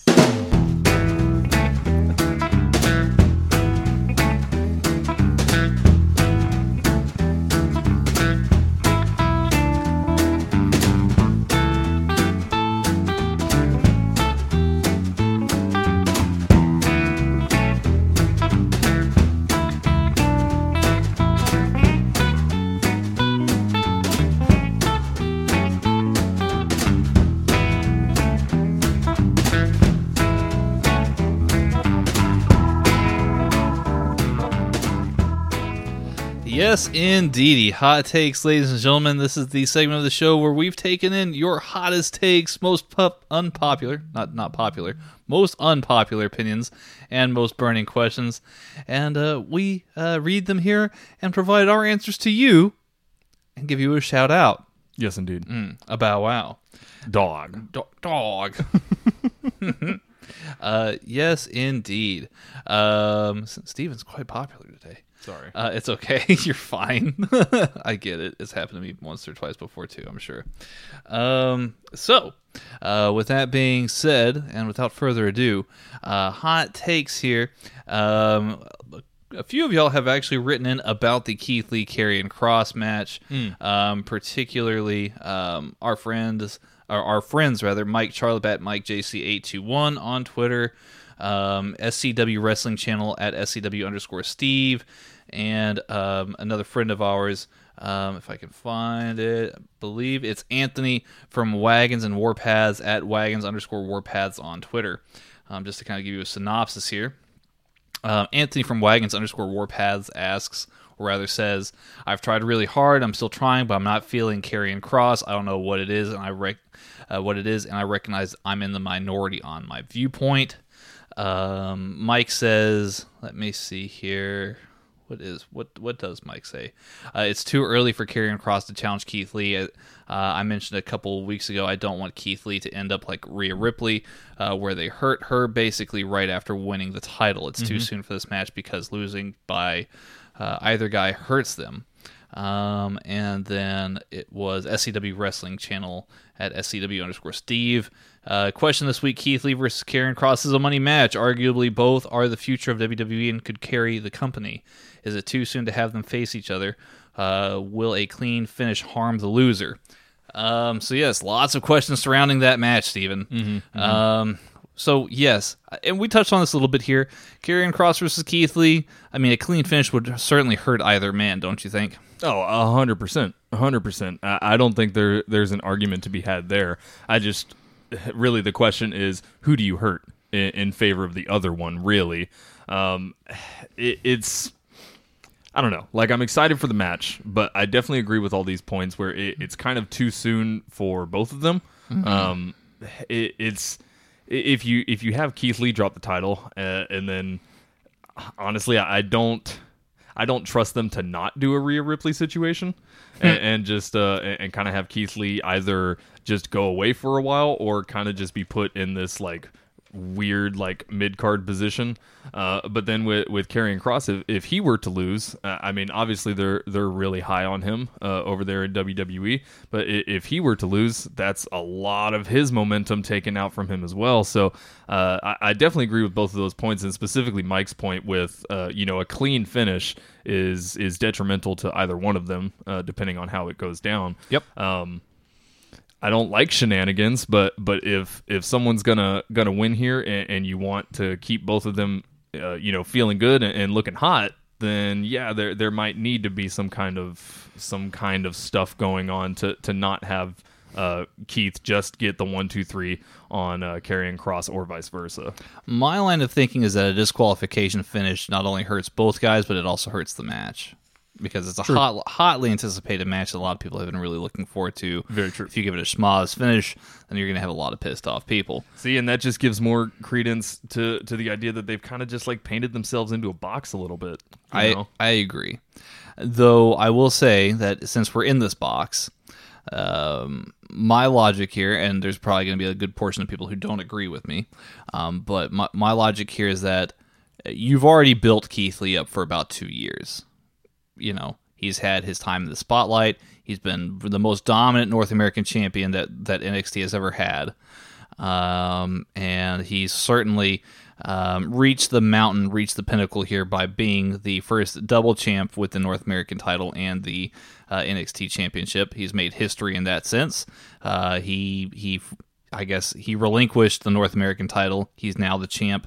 Yes, his title reign's been very short, but he's had his time in the sun and in the spotlight. Karrion Kross has not. So with that being said, if you're planning on bringing up one of them and one of them has to lose this match, I mean, I would say Keith Lee would probably be the right guy to lose. But Yeah. Again, I'm a huge fan of Keith Lee, and I'd hate for him to have to drop the title that early. So yeah, it is very much a lose-lose situation. What about the argument that Anthony was making here in terms of him being in the minority regarding just not getting Killer Kross, not feeling Karrion Kross's character? Yeah, I mean, I definitely see his point there. I'm not digging him, if that makes sense. But me personally, I'm having trouble really connecting with this new era of NXT that's happening right now. And I don't want to put all of that on Karrion Kross. So I wouldn't say that I'm not high on Karrion Kross. It's just that I'm having trouble connecting with the product as a whole right now. So it's not Karrion Kross's fault. It's just things are very different. You know what I mean? So I hear his point, you know. I think that outside of the very one-sided squash match that Karrion Kross had with Tommaso Ciampa, there's not really a whole lot about Karrion Kross that really sticks or resonates right now. Like, he has a very memorable entrance. It's very good. It's a very extravagant entrance. But at the same time, there's nothing really about his matches so far besides him being just ruthless as you can be. But we've seen that before. You know? Right. And that style and an entrance is not what makes a great wrestler. It's just pieces of what make a great wrestler. You know what I mean? So I definitely see your point of not being able to connect with him. I mean, I don't know if... I don't know. Is he in the minority? Are people like really, really high on Karrion right now? I think there's a lot of people who are. They obviously know and recognize him as a very special talent because they know who he is. Right. And I know who he is, right? You know who Killer Kross is. It's a matter of how is he connecting now in this new environment. Right. And I'm sure Anthony knows who Killer Kross was before WWE. So, I mean... I really don't know if that's really a minority argument or not, but yeah, I'd be interested to find out. So yeah, lots of intrigue around this match, Steven. That's for sure. Definitely. I mean, at the end of the day, we're talking about it, and that's good for WWE. You know, whether everyone's super freaking excited about it or everyone hates it, or if a bunch of people are in between, we're talking about it. So yes, indeedy. Justin, I love Headlock Talk on Twitter at Poxic Justin. My heart. Love the new name, Justin. Oh, Justin. Yes, thank you. Yeah. We sincerely appreciate you thinking of us and considering this with your recent name change. Thank you. Thank you. Yeah, that's awesome. Let's see here. So Justin at Poxic Justin on Twitter, our good friend Justin, is asking one wrestling question and one non-wrestling question. The wrestling question is, what do you think of Logan Paul challenging anyone to a wrestling match for $10,000? Oh, God, no. I think Logan Paul should be more worried about the FBI than he should be worried about a pro wrestling match. Oh, man. They went to his house for some reason. Yeah. Yeah, please no.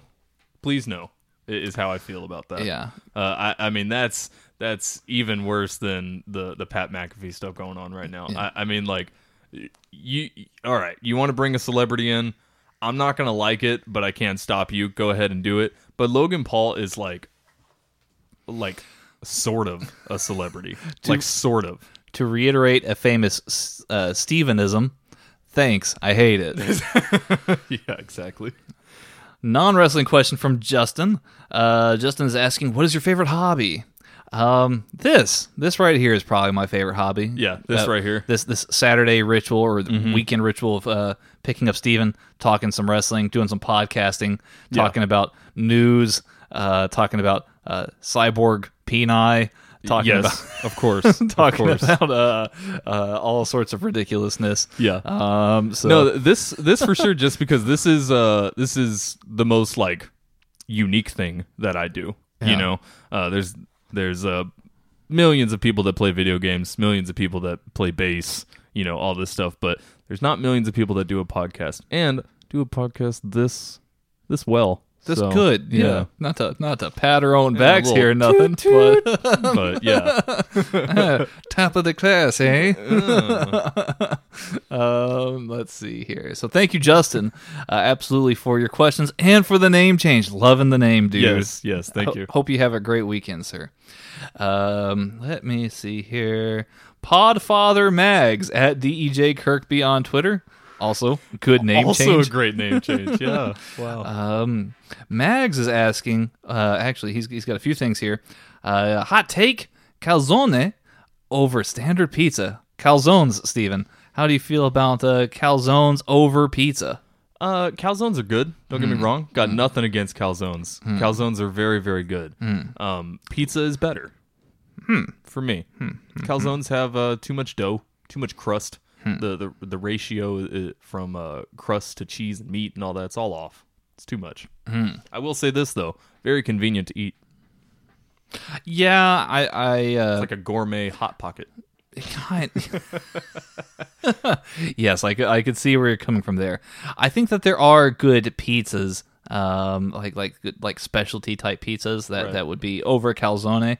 Because I mean, I'll be honest, like Domino's and Pizza Hut and like your American fare pizza where the dough is like an inch thick.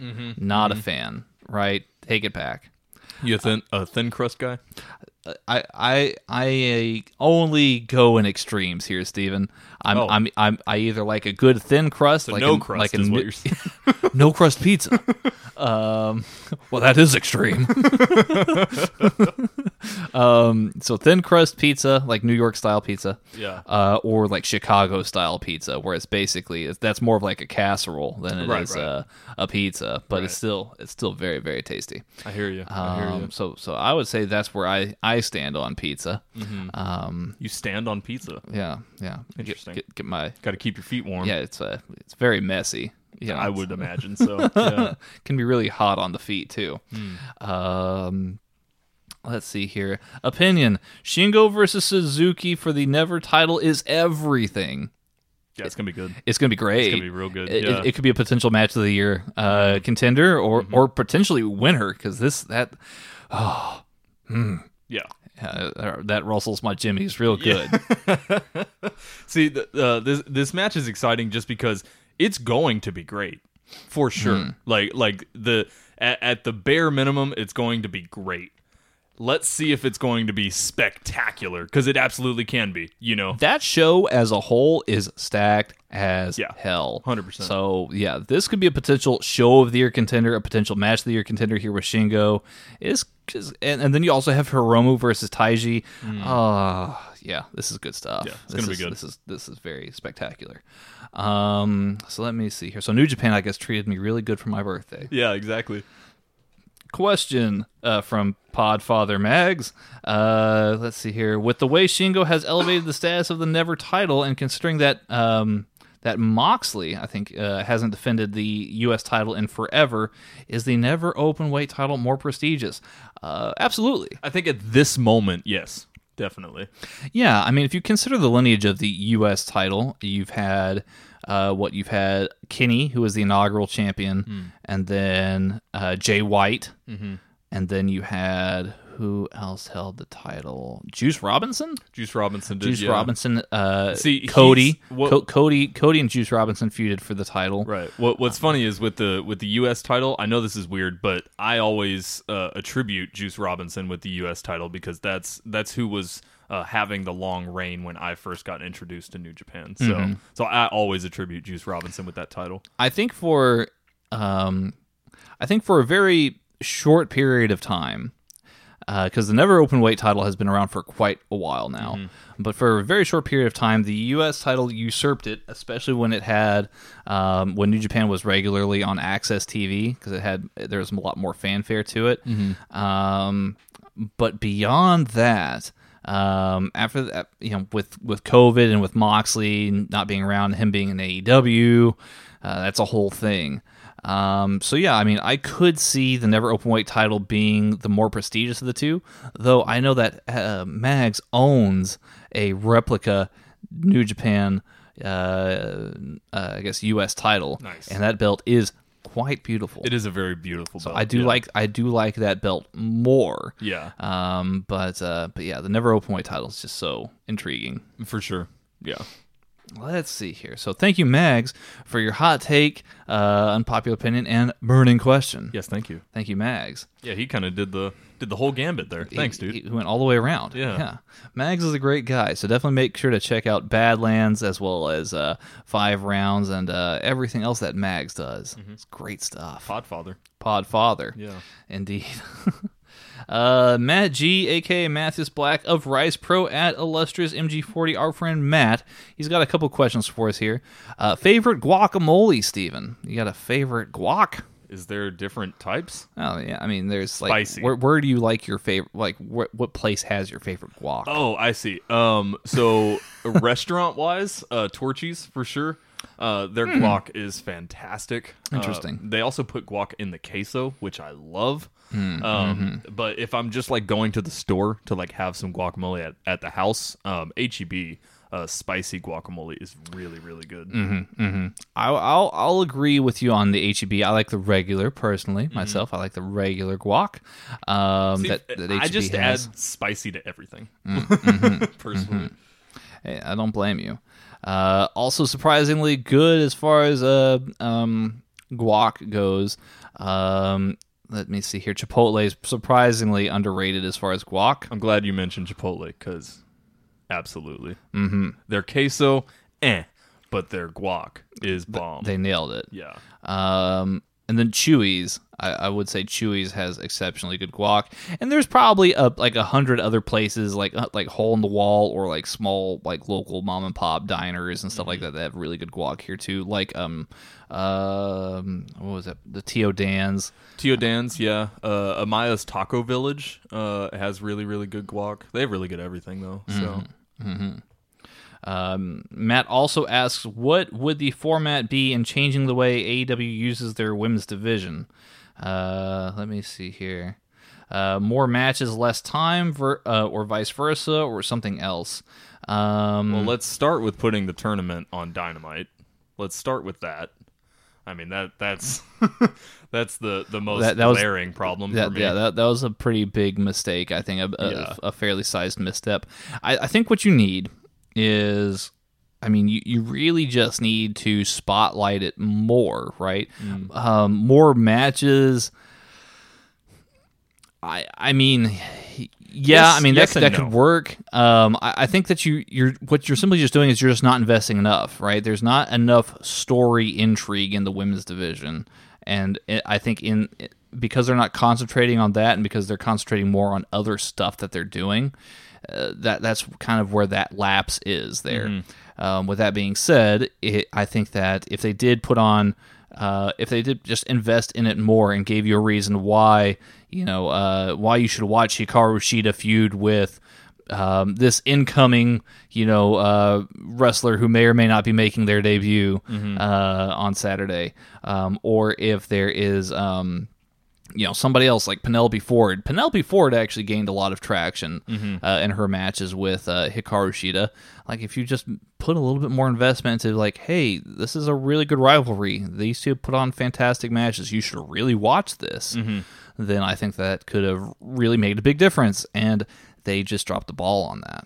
Yeah, I think that's really what the crux is with the AEW women's division is that it's not that they're not doing good things, it's that they drop that good thing very quickly. Yeah. Like with the Shida and Penelope Ford stuff, you're 100% right. It was good, and Penelope was getting a lot of traction. Shida looked like a great champion, and then it kind of just went by the wayside, and they didn't really follow through with it. So I really think for the women's division, just like continuity, maybe. Well, they give you a handful of reasons every week to tune in to see Cody, or tune in to see Moxley, or tune in to see what Kenny and Hangman are doing, or what's going on with FTR, blah, blah, blah. They give you a handful of reasons to tune into each of those individual people, but they hardly can give you, they seemingly can hardly give you one reason to tune into the women's division. Right. And that, to me, is a failure on their part. Yeah, I mean, that's a problem, for sure. That's definitely a problem. I mean, we've talked extensively about the AEW women's division. But now that I'm thinking about it, I really do think like continuity, like just continue the things that you're doing well. That's it. Just continue the things that you're doing well, and right. I just stop flip-flopping all the time, Does it have to be more matches? Does it have to be longer time? Does it have to be more promos? I don't think it has to necessarily be anything. As the macho, like anything, like radically, like more quantity does not absolutely mean more quality. Right. As the Macho Man once said, the cream always rises to the top. Right. So if you at least put more, I guess, emphasis and granted more importance on what the women's division means and why you should tune into this here, then I think you're already halfway there. Right. And then the rest is putting on good matches, cutting good promos. A good quality promo goes a long way. A good quality match goes a long way. You don't need more. You just need more of what works. Yep. Right? Exactly. So I hope that answers your question, Matt. Mm-hmm. And thank you for your question. Yes, thank you. Let me see here. Another friend of ours, United by Wrestling podcast at UTD by Wrestling. How's it going? Hello. With SummerSlam around the corner, what is your favorite SummerSlam of all time? Steven, your favorite SummerSlam? I'd have to look back. There's been a few. Yeah. Let Only me see. one every year for my whole life. So, look, I can't say that this is like my all-time favorite SummerSlam. It's probably up there, but just because I'm kind of doing this on the fly, I'm trying to think of what my favorite SummerSlam really was. Let me see here. Let's see. Is it this one? I think it's this one. And the one that comes to my mind first, and this is probably one of the very first SummerSlams that I can remember watching, this would have been the 2001 SummerSlam. This is right at the height of the very critiqued invasion angle.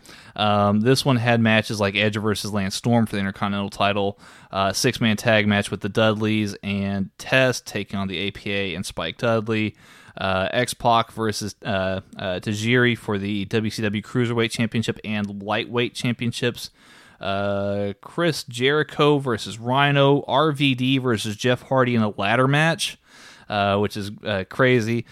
Kane and Undertaker versus DDP and Kanyon in a steel cage match for the WWF Tag Team titles.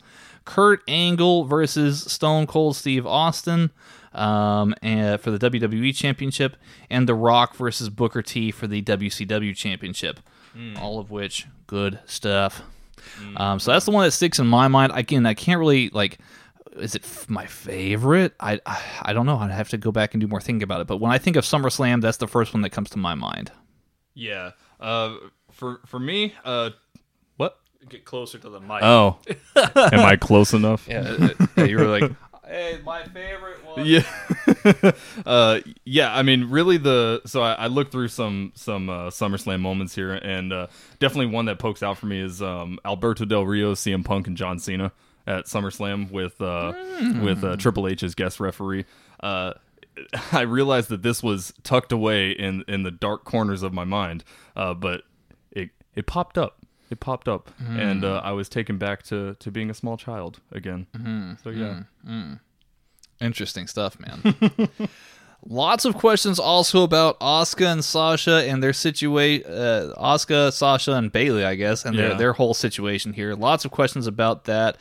So I'll kind of read off a few of them here. LLLLL at L the RSB. I think that's for the name. It's a lot of L's. So it's at ELL. So L. The RSB. Okay. On Twitter. Unpopular opinion: Sasha and Bayley has lost momentum, is now dragging, and interest is waning. And there was such an easy story beat in SmackDown without Sasha going to Raw. She was number one contender on SmackDown because of all the matches Bayley put her in. Leave Asuka alone. Let me see here. There was another one. Noob and Co. at noob_n_co. Sasha Banks and Bailey are the best thing in the summer this year. Burning question: do you think Asuka is teasing a change in persona? Will we see it on Monday and on SummerSlam? And I like that one. let me see here. And let me see here. Senshi, the Chaos Dragon, on Twitter at let me see here. Edogawa 316. That Asuka will beat both Bailey and Sasha Banks and become Yakuza Asuka. Oh, snap. Okay. So lots of hot takes here, Steven, regarding Asuka, Sasha, and Bailey. First off, let's address L's question regarding the waning interest in Asuka and her program with Sasha and Bailey. Do you see eye to eye with L on this one? To a certain degree. I definitely agree on the Sasha and Bailey thing kind of like dragging on a little bit. I've been saying that for a little bit. So I definitely agree with that aspect. I do think bringing Asuka into it, kind of breathes a little life into what's going on with Sasha and Bailey. So I like the addition of Asuka, but at the same time, Sasha and Bailey, that storyline is just like, I need a 180. Like, I need a complete 180 on that storyline to bring it back for me. So like Asuka being in there is good. It makes it better for sure, but let's just get through this so that we can find out what happens next. Interesting, Steven. Very interesting. Thank you. I mean, I can say that I'm still very much intrigued by what they have going on here with Asuka, Bailey, and Sasha. Is the story waning? Maybe, right? But it seems as though they're really like, as far as stories in WWE go, they're really the most invested into this one. It's true. So I mean, I can't say that my interest is waning. They pissed me off really bad with how they did the finish for Asuka versus Sasha at the horrible show at Extreme Rules. But I mean, that's Sticking with that name. yeah, I like it. Yeah, I like it. Kind of Continuity. Continuity, Steven. But yeah. In contrast here, Steven, Noob and Co. had asked if the or rather said their hot take was that Sasha and Bailey are the best thing in the summer this year. I mean, I don't think that's wrong. I think that's Are we talking like definitely the most invested WWE's been in anything this summer, it seems. Yeah, I mean, if we're talking just WWE, yeah, probably. You raise a good point here, Steven. Outside of WWE, I mean, how much hotter could it be than Evil beating Naito for that IWGP title? I mean, yeah, in New Japan, you got Evil and Naito, and then in AEW, you have the whole FTR Hangman thing going on. I mean, MJF and Moxley. MJF Moxley, yeah. Orange Cassidy, yeah. Yeah, and Jericho. Cody's Open Challenge. I mean, there's so many things going on outside of WWE. But if we're talking just WWE, yeah, probably. Yeah. Probably. Interesting stuff. Let me see here. So, burning question. Do you think Asuka is teasing a change in persona that we will see on Monday or at SummerSlam? Yes, Asuka in her previous time in Japan had a dual personality called Kana, who was kind of like an extreme version of her, like a next level evolution version of Asuka, Like a Super Saiyan. like a Super Saiyan version of Yeah. Asuka. Right on. I think that would be cool. I'd be down for that. Do you smell chocolate? I kind of smell chocolate. No, Sorry to get off topic here. it's okay. It's okay. It's the coffee. Maybe that's what you're smelling. Is there chocolate in those coffees? It's got dark caramel.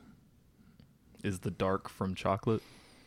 I don't know. I don't know either. But Maybe to I'm- answer your question, your most burning question, no, I don't smell chocolate. Thank you. You're welcome. Yes, Kana would be an interesting twist here. Yeah, I'm not familiar with Kana personally. I'm only familiar with Asuka, like WWE Asuka. That's who I'm familiar with. I will show you some footage. Yes, I'm down. Footage. Footage. And then let me see here. Shinichi, the Chaos Dragon. Asuka will beat both Sasha and Bailey and become Yakuza Asuka. Yeah, I mean double champ Asuka. Yeah. I think that's. I hope so. Yeah. Not bad at all. Not bad at all. Let's take a look here. Okay. More hot takes, it seems. That's the name of the game. It is. The name of the segment, at least. The name of the segment. Let's see here. At T3 Podcast. At T3 Network. The T3 Podcast Network on Twitter. Our good friends, T3 Network. Yes, hello. Hello, T3. Let me see here. They've got a couple of them here for us. Velveeta shells and cheese trumps Kraft mac and cheese powder crap every day of the week. True. Indeed. It's true. That being said, homemade mac with real cheese trumps all three. Of course. Yeah, you see, the trick is you got to spend the time and the effort. Nah. You do it right. Nah, shells and cheese, bro. Also, the Get out of my office. the Velveeta shells and cheese with broccoli in it, I'm all about it. Is it like real broccoli or is it like fake broccoli? I'm pretty sure it's real broccoli, but it's like, dehydrated and shit like that. But it's good. It's real good.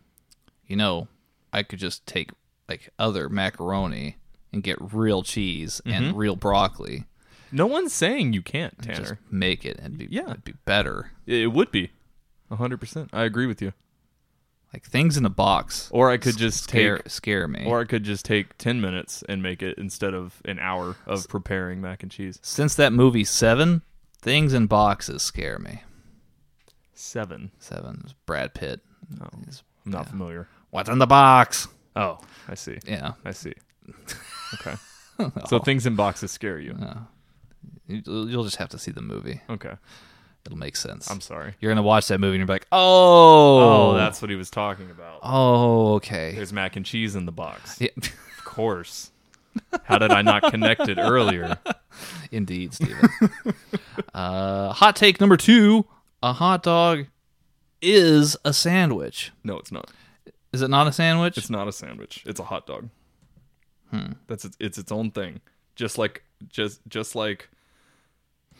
no, I was gonna say a sub isn't a sandwich, but a sub is a sandwich. A hot dog is not a sandwich, though. Just like a hamburger is not a sandwich. It's a hamburger. It's its own thing. It's its own thing.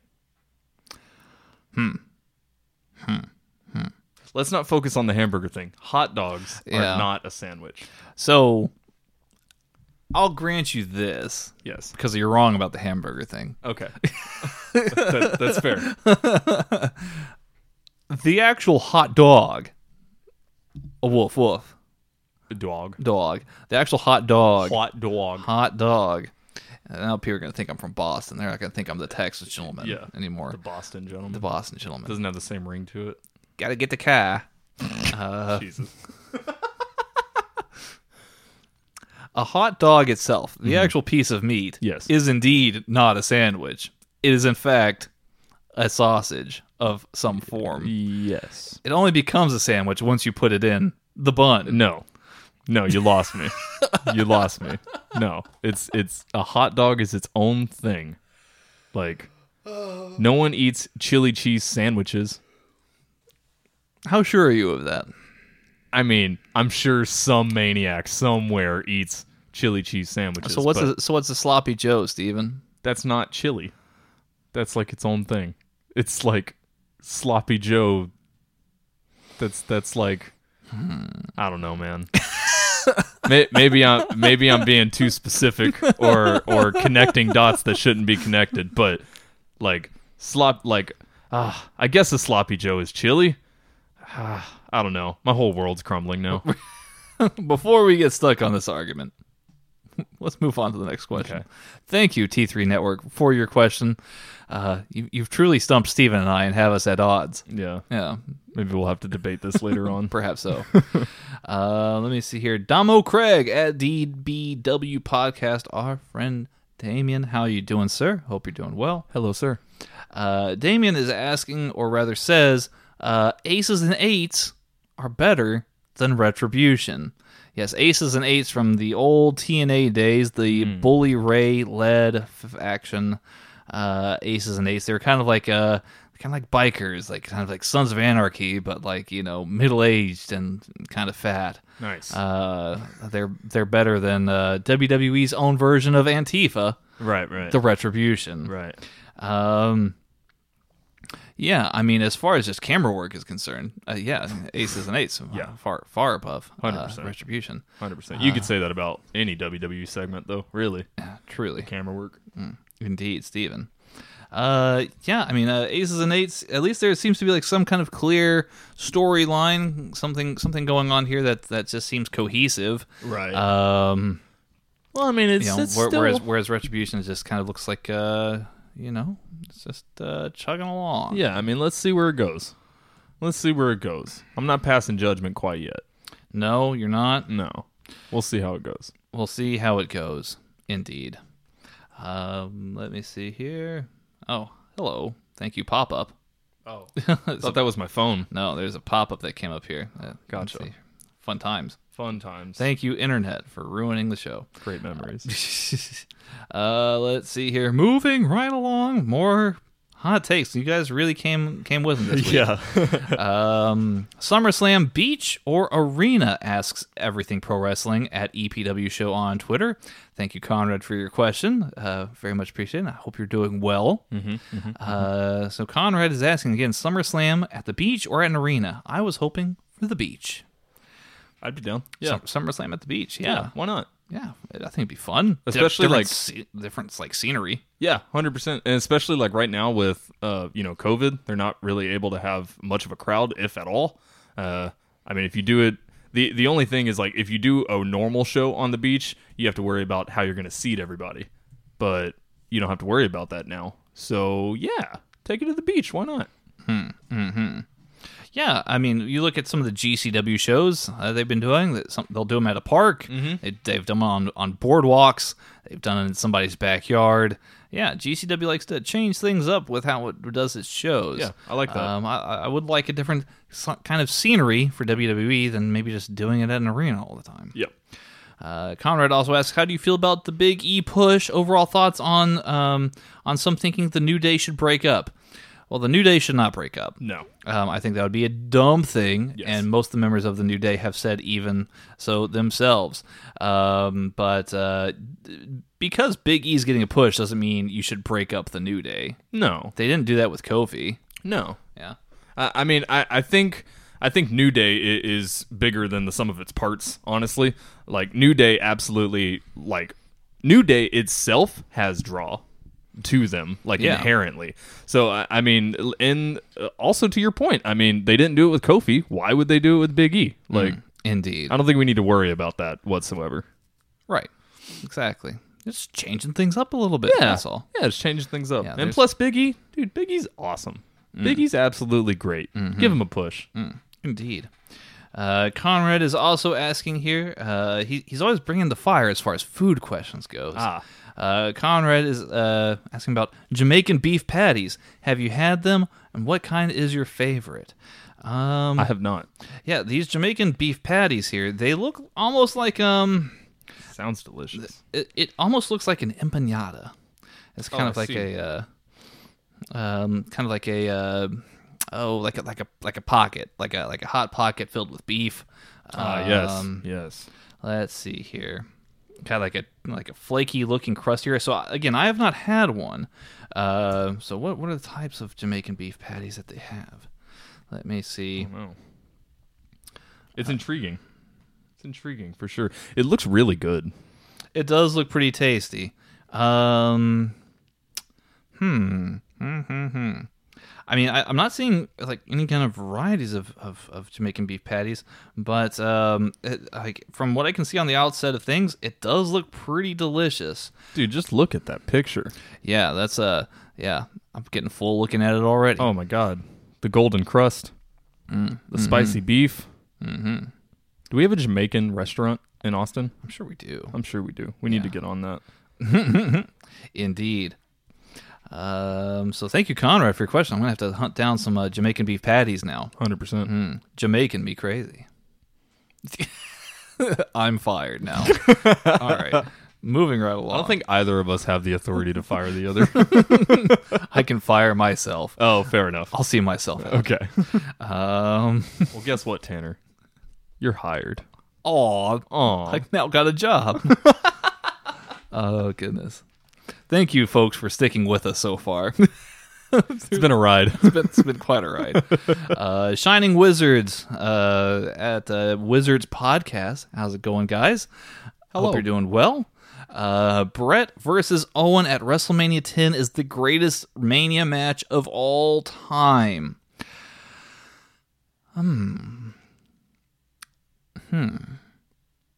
If I had to put it down to it, I would say it would be either Brett versus Owen or Taker versus Shawn on either of those occasions, both of which were great matches. Brett versus Owen at Mania 10. That was a really great match that opened up the show, and it's just very good pro wrestling in general. But Shawn versus Undertaker, that was also very, very good. And then you also have the Stone Cold versus Rock matches to contend with. Yeah. I would say from a purist standpoint, as far as pure technical wrestling goes and very good just drama building, Brett versus Owen. Fantastic match. I would certainly give it the full 5 myself. But yeah, it's so close to call with some of the other ones in contention here. Particularly Shawn versus Undertaker from WrestleMania 25. I would say that'd probably be the next nearest one to that one. I think I figured out what smells like chocolate. I think it's that disposable that you have right there. That oh, really? Yeah, that old strawberry cupcake. Strawberry cupcake. I think that's interesting. Yeah, my bad. No, it's fine. I was like, where's this chocolate coming from? Am I having a stroke? I'm going down, Steven. The coffee's done me in. Well, we figured it out. Yeah, there you go. Mystery solved. Yeah. I don't know. Would you be surprised if I had said that? I don't know if I've seen that match, actually. I don't know if I would be surprised of knowing that you haven't seen that match, but I would definitely recommend that you go back. What year was that? It would have been WrestleMania 10. Right now, we're at WrestleMania 36 going on to 37. So this would have been 27 years ago. So that match is older than you are. Yes, it is older than I am. Yeah. I'm very down to watch it, though. Very down to watch it. I mean, everything I've seen from Bret and Owen Hart, I mean, yeah. I'm sure that match is fantastic. Yeah. Probably been from 93 or 94, I'd say. So, yeah, I would definitely recommend checking it out for anybody who hasn't seen Brett versus Owen from WrestleMania 10. It's on WWE Network if you subscribe to the full thing. So, yeah, definitely check that one out, guys. Let me see here. So, thank you, Shining Wizards, for your question. Yes, thank you. James from That 90s Wrestling Podcast at 90s Wrestling Pod on Twitter. How's it going, James? Hello. He says, Sami Zayn is overrated. What do you think about that, Steven? Sami Zayn overrated? I don't know. It depends. I like Sami Zayn. Especially he's kind of like, and I'm not familiar with Sami Zayn before WWE. I've seen a few things, like clips and a couple matches, but most of the things that I know about Sami Zayn are his WWE run. And from what I've seen from that, I would almost attribute it. And this is going to sound weird, but to like an Orange Cassidy, where like he has a shtick outside of the ring, but then every now and then he just really gets going. And when Sami Zayn really gets going, he's great. He's really, really great. So I don't know if he's necessarily overrated. It just depends on what kind of hole you're trying to fill with Sami Zayn. You know what I mean? I really think, and maybe, and I'm not poo-pooing the hot take by any means here, James. I think that is a very hot take. Yes. For sure. I really feel like Sami Zayn is overlooked as opposed to overrated. Sami Zayn could have so many more great opportunities in the ring, and he really is great at the craft, but he very rarely does he get the opportunities. And now with COVID and him choosing to stay at home, we really don't get to see a whole lot of Sami Zayn. But yeah. Take that for what it's worth. There you have it. So thank you, James, for your hot take. That was particularly spicy. Yes, thank you. Wrestling Through Life at Random Scott 1990. Scott is asking, with it being TakeOver 30 next weekend, what is your favorite TakeOver match and TakeOver show? So my favorite TakeOver match, hands down, is going to be Gargano versus Ciampa from NXT TakeOver New Orleans. That match is perfection. It is, 5 out of 5. Absolutely great. Like you, how can you go wrong with that match? It's so good, so good. My favorite's definitely from the Ciampa Gargano like trilogy. Specifically, I believe the street fight from them. I forget which TakeOver that was at though. I think that was Chicago. Chicago, yeah. That's gonna be my favorite of all time personally. Real big shout out to Ciampa versus Aleister Black. That was a really, really great match as well. I have so much trouble like attributing matches to shows. I can't remember what show that was. But whichever show that was, very, very good. Which one was it? The Aleister Black Ciampa match. Oh, that would have been TakeOver Phoenix. There you go. Because that one also had Ricochet versus Gargano, which was bonkers. Yes. That was a very, very good show, too. Let's see. What else was good? Well, there was... The Last Beat. That's twice, Steven. I'll see myself out. You got one more, okay? Favorite TakeOver show in general?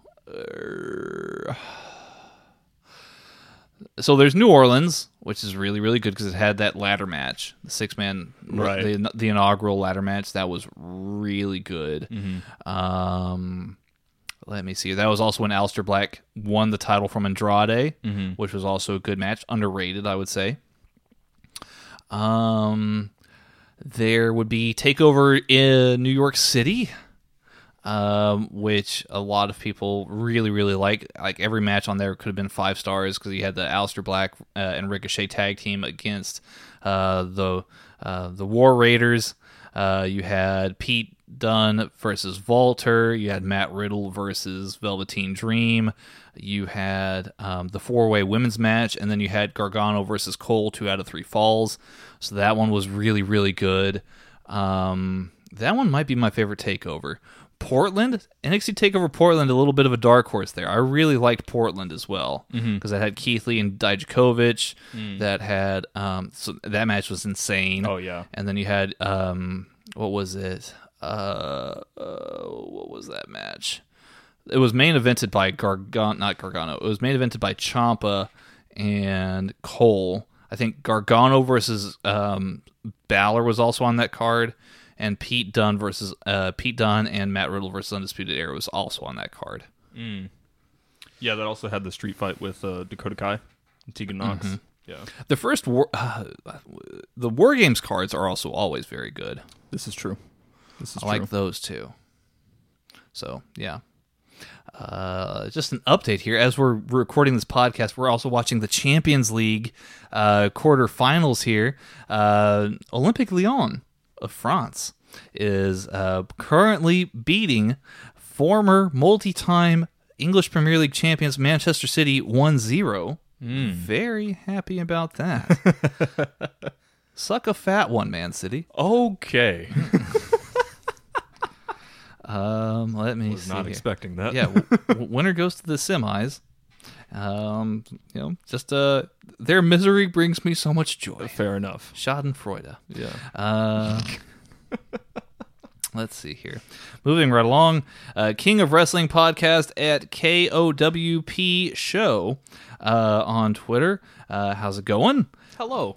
Ask us to talk about how Cody is stroking his own ego and AEW doesn't know how to use their big men.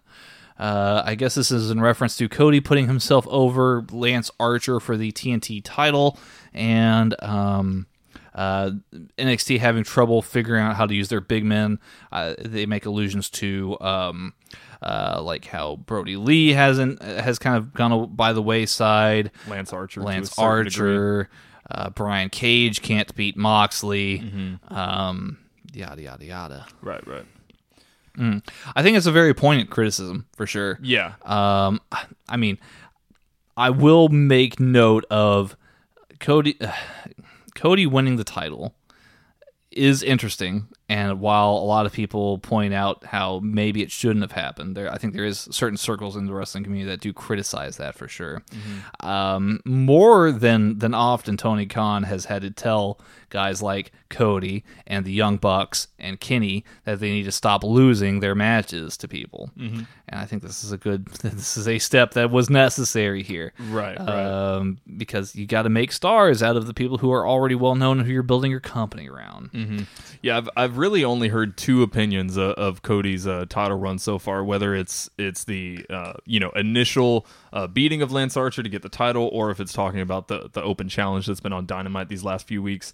Well, more than a few weeks, but you know what I mean. There's you either love it or hate it. Like there's not a lot of people that are in the middle ground of it.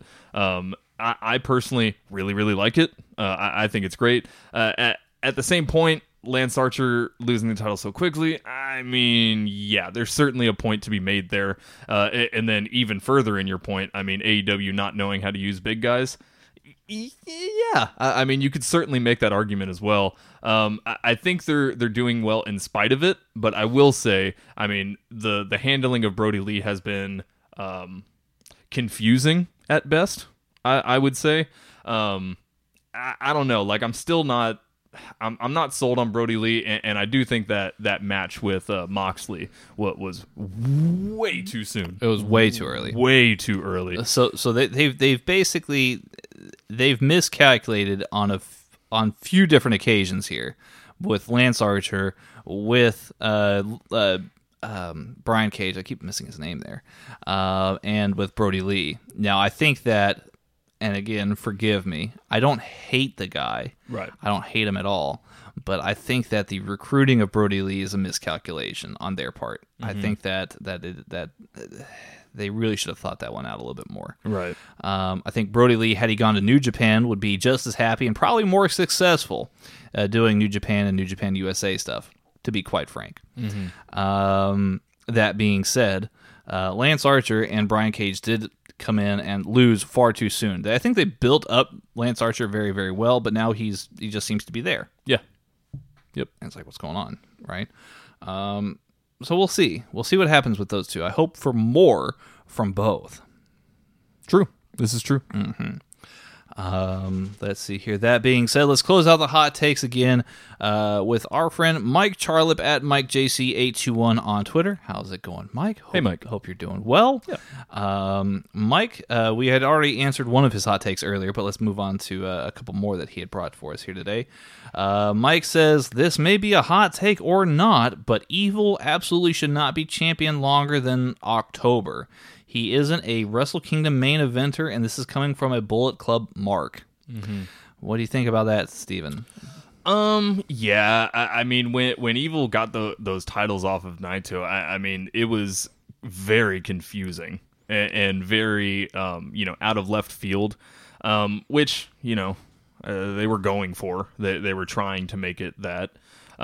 But yeah, I mean, I kind of agree. Evil's great. Don't get me wrong. Like, I don't necessarily have anything against Evil.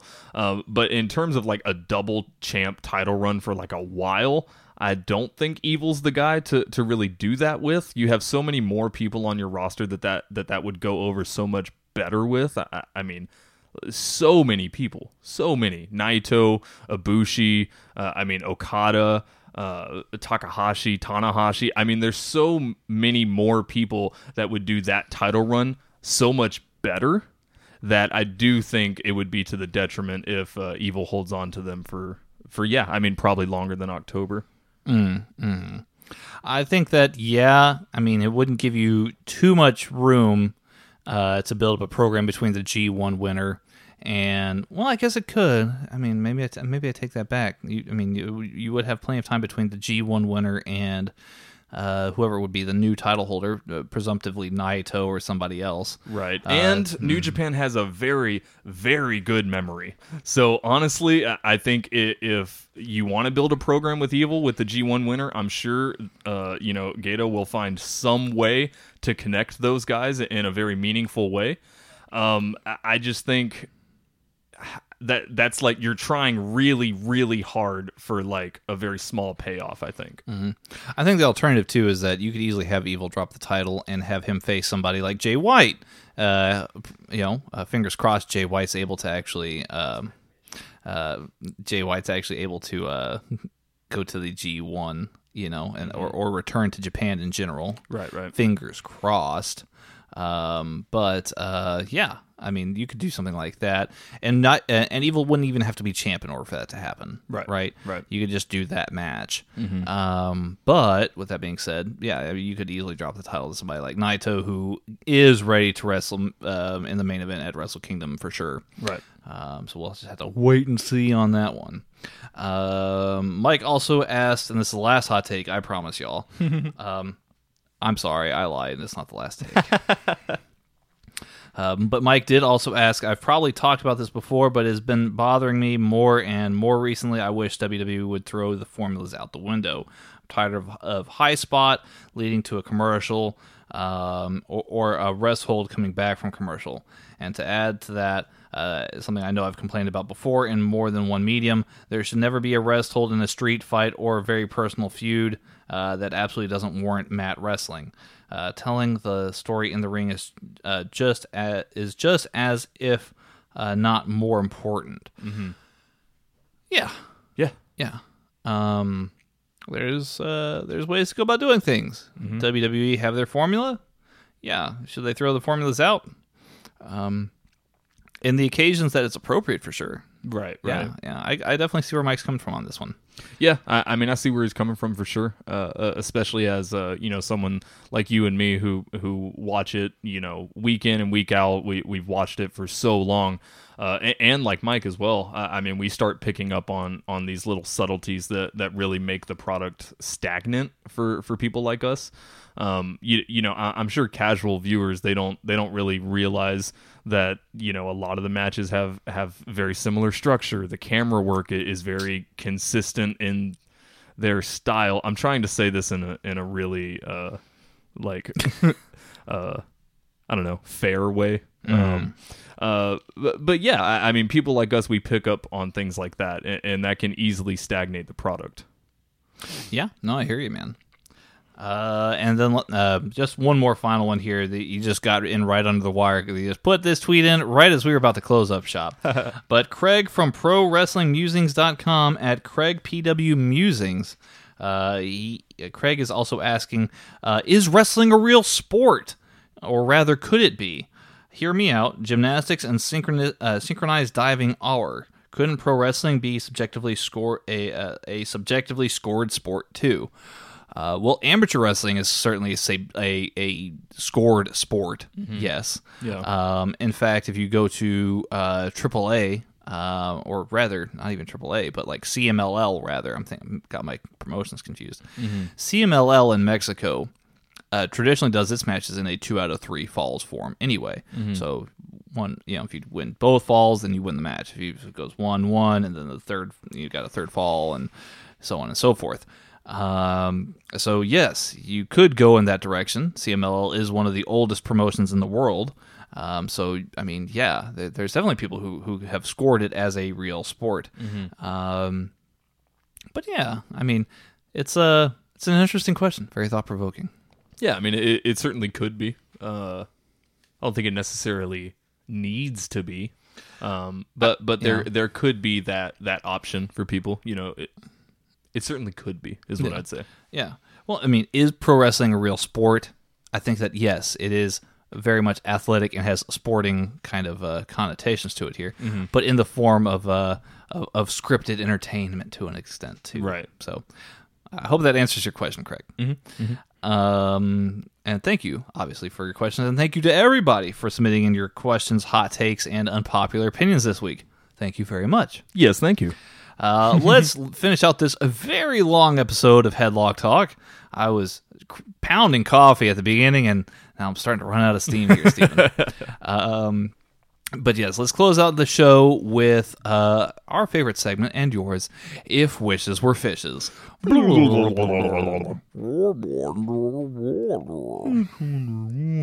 Indeed. If Wishes Were Fishes is a game that Steve and I like to play at the end of each episode where we each take turns making a wrestling-related wish, and the other one grades that wish in terms of fish. Yes, indeed. Indeed, Steven. We really need to get some kind of conversion chart put together. It's starting to get real hairy in the If Wishes Were Fishes canon. Hairy fish. Indeed. See, there's a new one we could do. Well, Steven, I've got a wrestling-related wish. There it is. Do you? I sure do. All right, fantastic. Yeah. Well, would you like to go first, or would you like me to go first, Steven? Yeah, I can go first. Okay. So we had you kind of alluded to this a little bit earlier, but I was already thinking about this. I'm sorry. No, it's okay. It's okay. So we were talking about New Japan and the whole double champion thing that's going on right now. Who is the leader of Bullet Club. Jay White says something else. Other people say Evil. Who knows, right? And then also the double champ. Who's going to take those belts off of Evil? Where are we going to go from there? Blah, blah, blah, blah, blah, right? And I definitely agree with Mike's point about Evil really not being the guy to be a double champ, at least for not too long. I think Evil being champion has served its purpose so far in kind of shaking up New Japan. But if Wishes Were Fishes, Naito actually gets those belts back off of Evil, and this leads to Jay White finally returning to New Japan and coming back and basically taking his crown back as the leader of Bullet Club. Ah, yes. Yes. Indeed. A fiery wish here, Steven. Yes. Very good stuff. Yeah, I like that idea. Obviously, I had mentioned it earlier in the show. Yeah, it's okay. But yeah, I really do like that wish, and it makes perfect sense to me. And I think it does too. I think that's something that a lot of fans want to see is this match here with Evil and Jay White contesting here for the leadership of the Bullet Club. So yeah, I like it. Well, thank you. So just to steal a fish of yours before you can give it back to me, I'm going to give you 5.5 Elegant Fire Gobies because that's hot fire. Yes, this is a beautiful fish. It really is a beautiful fish. Indeed. Well, thank you for the 4.5 fish. 5.5. 5.5. Wow, 5.5. broke the scale. Yeah, a little bit. Maybe. No. I don't know what the scale is. Is there a scale? I don't think so. Good stuff. Which half of the fish do I get? I don't know. Did you know? I'm looking at this thing right now. Hold on. I got to go back to this. Okay. Hold on. What? So they've got Reno 911 on CBS All Access now. That's interesting. And then they're Drawn Together. Did you remember that show? I do, yeah. That's also on CBS All Access. Interesting. What an inappropriate show to put on such a family-oriented channel. Very true. But Very true. I'm a big fan of it, so there you go. There you go. There's Leo Messi. He's also a loser. He got knocked out of the Champions League. He's also a loser. Just kidding. Messi fans, he's not a loser. Oh, man. I don't like him just as much as I don't like Ronaldo, to be honest. Oh, there we go. Anyway, my wish this week, because I'm obviously scatterbrained all over the place, It's okay. also involves moving things all over the place. You see, the NXT Tag Division has been suffering quite a bit, even though we have our champions, Imperium, in the division, and they're doing quite well. I like them as champs. They need some proper challengers, because I can't just have Undisputed Era challenging for the titles every time they lose them. Right. It just gets a little bit boring. I don't know if we need that. I mean, they are very, very good, Yeah. but they can't be champions all the time. right. Now there is a certain tag team that has gone a little bit off the radar on Raw, it seems, and maybe it's time that they make a little bit of a comeback, I think, Steven. So if Wishes Were Fishes, we bring back Ricochet and Cedric Alexander to NXT and have them as viable contenders for the NXT Tag Team Championships and really help build the prestige back to that brand. That is my wish if Wishes Were Fishes. Very simple this week, very straightforward. I'm not giving you a whole lot of story. It kind of just writes itself. See, it's a simple wish, but it's really, really great for two reasons. Provides another really, really great tag team in NXT, but also it brings Ricochet back to NXT. And those 2 points right there make it a fantastic, fantastic wish. So I'm going to give you 4 killer whales for that. Yes. That's a killer fish. Killer fish for a killer wish. It's also a whale of a wish. So, yeah. Indeed, Steven. Yeah. I think we both had great wishes this week. Mutual respect here, man. I think so. Mutual respect. Yeah. That's good. Well, this has been yet another episode of Headlock Talk. I've had a lot of fun. Steven's had a lot of fun. We've talked about a lot of stuff. This is true. So I hope you've hung in Tanner's there with us. A lot of coffee. I've had so much coffee. I'm about to have more because we got to do 2 more recordings here, ladies and gentlemen. Yeah. But it will be a fun time. Yes. Had by all. That being said, what I am going to need after today's done with these series of recordings is some high quality premium CBD. And you know where you can always get your CBD from? naturallyhemps.com, as they have the finest assortment of CBD gummies, sublinguals, tinctures, lotions, balms, and more. I use CBD for like sleep aid and for post-workout recovery. I know you use it for sleep aid as well, Steven. I've used it for headaches. It's really great stuff. And yeah, I've actually started using this this new product that they have that has a little bit of CBN in it, which I wasn't familiar with CBN, but apparently CBN is really good for regulating your sleep cycle. So I was normally just using like straight up CBD, just to, just top myself off before I go to bed, just get a little bit more help with falling and staying asleep. But that CBN tincture, man, it's the truth. Wow. It's the truth. Yeah, I'm usually like rolling around in bed for maybe about an hour, maybe hour and a half before I actually will fall asleep. If I have some of that tincture, it's like 20 minutes. It's really nice. Indeed. Yeah. Indeed.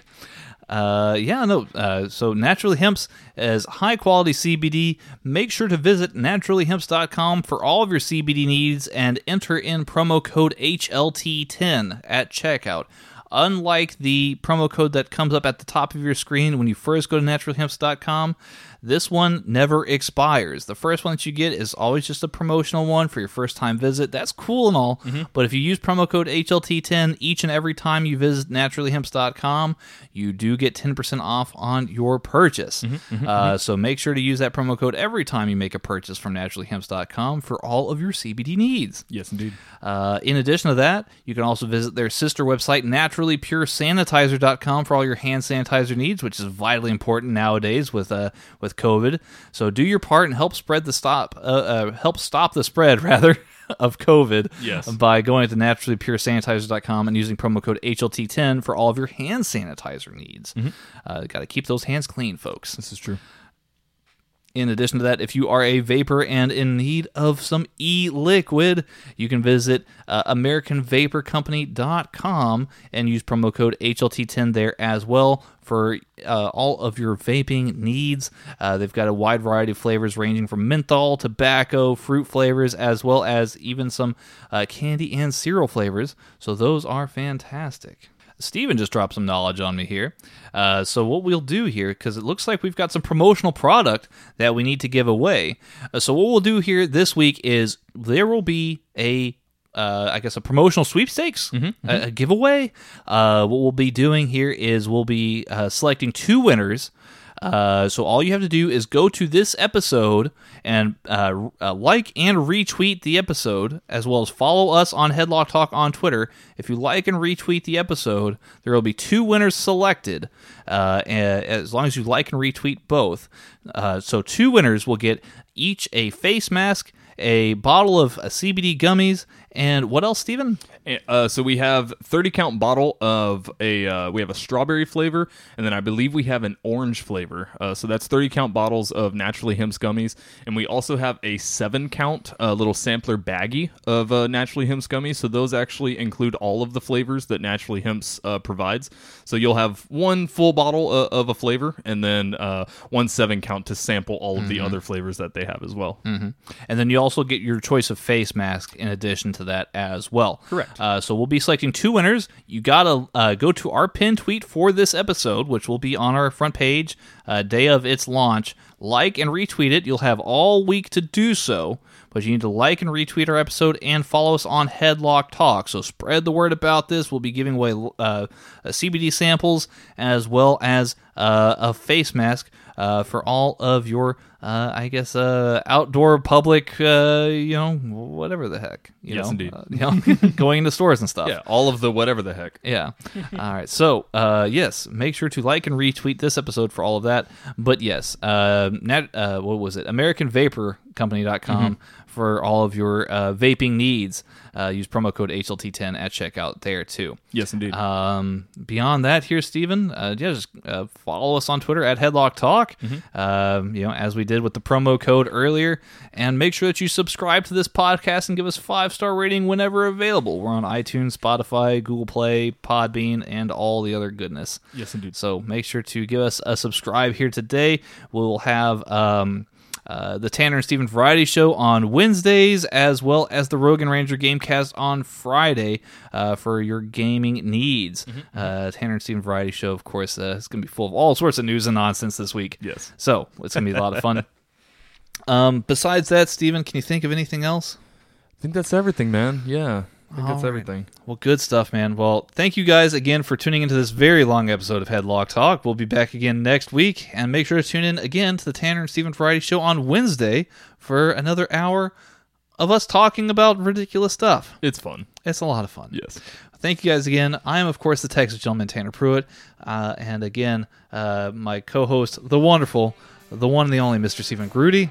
Yeah, thank you for listening, guys. Thank you, guys, and have yourselves a great rest of your day. Later, y'all. Bye-bye.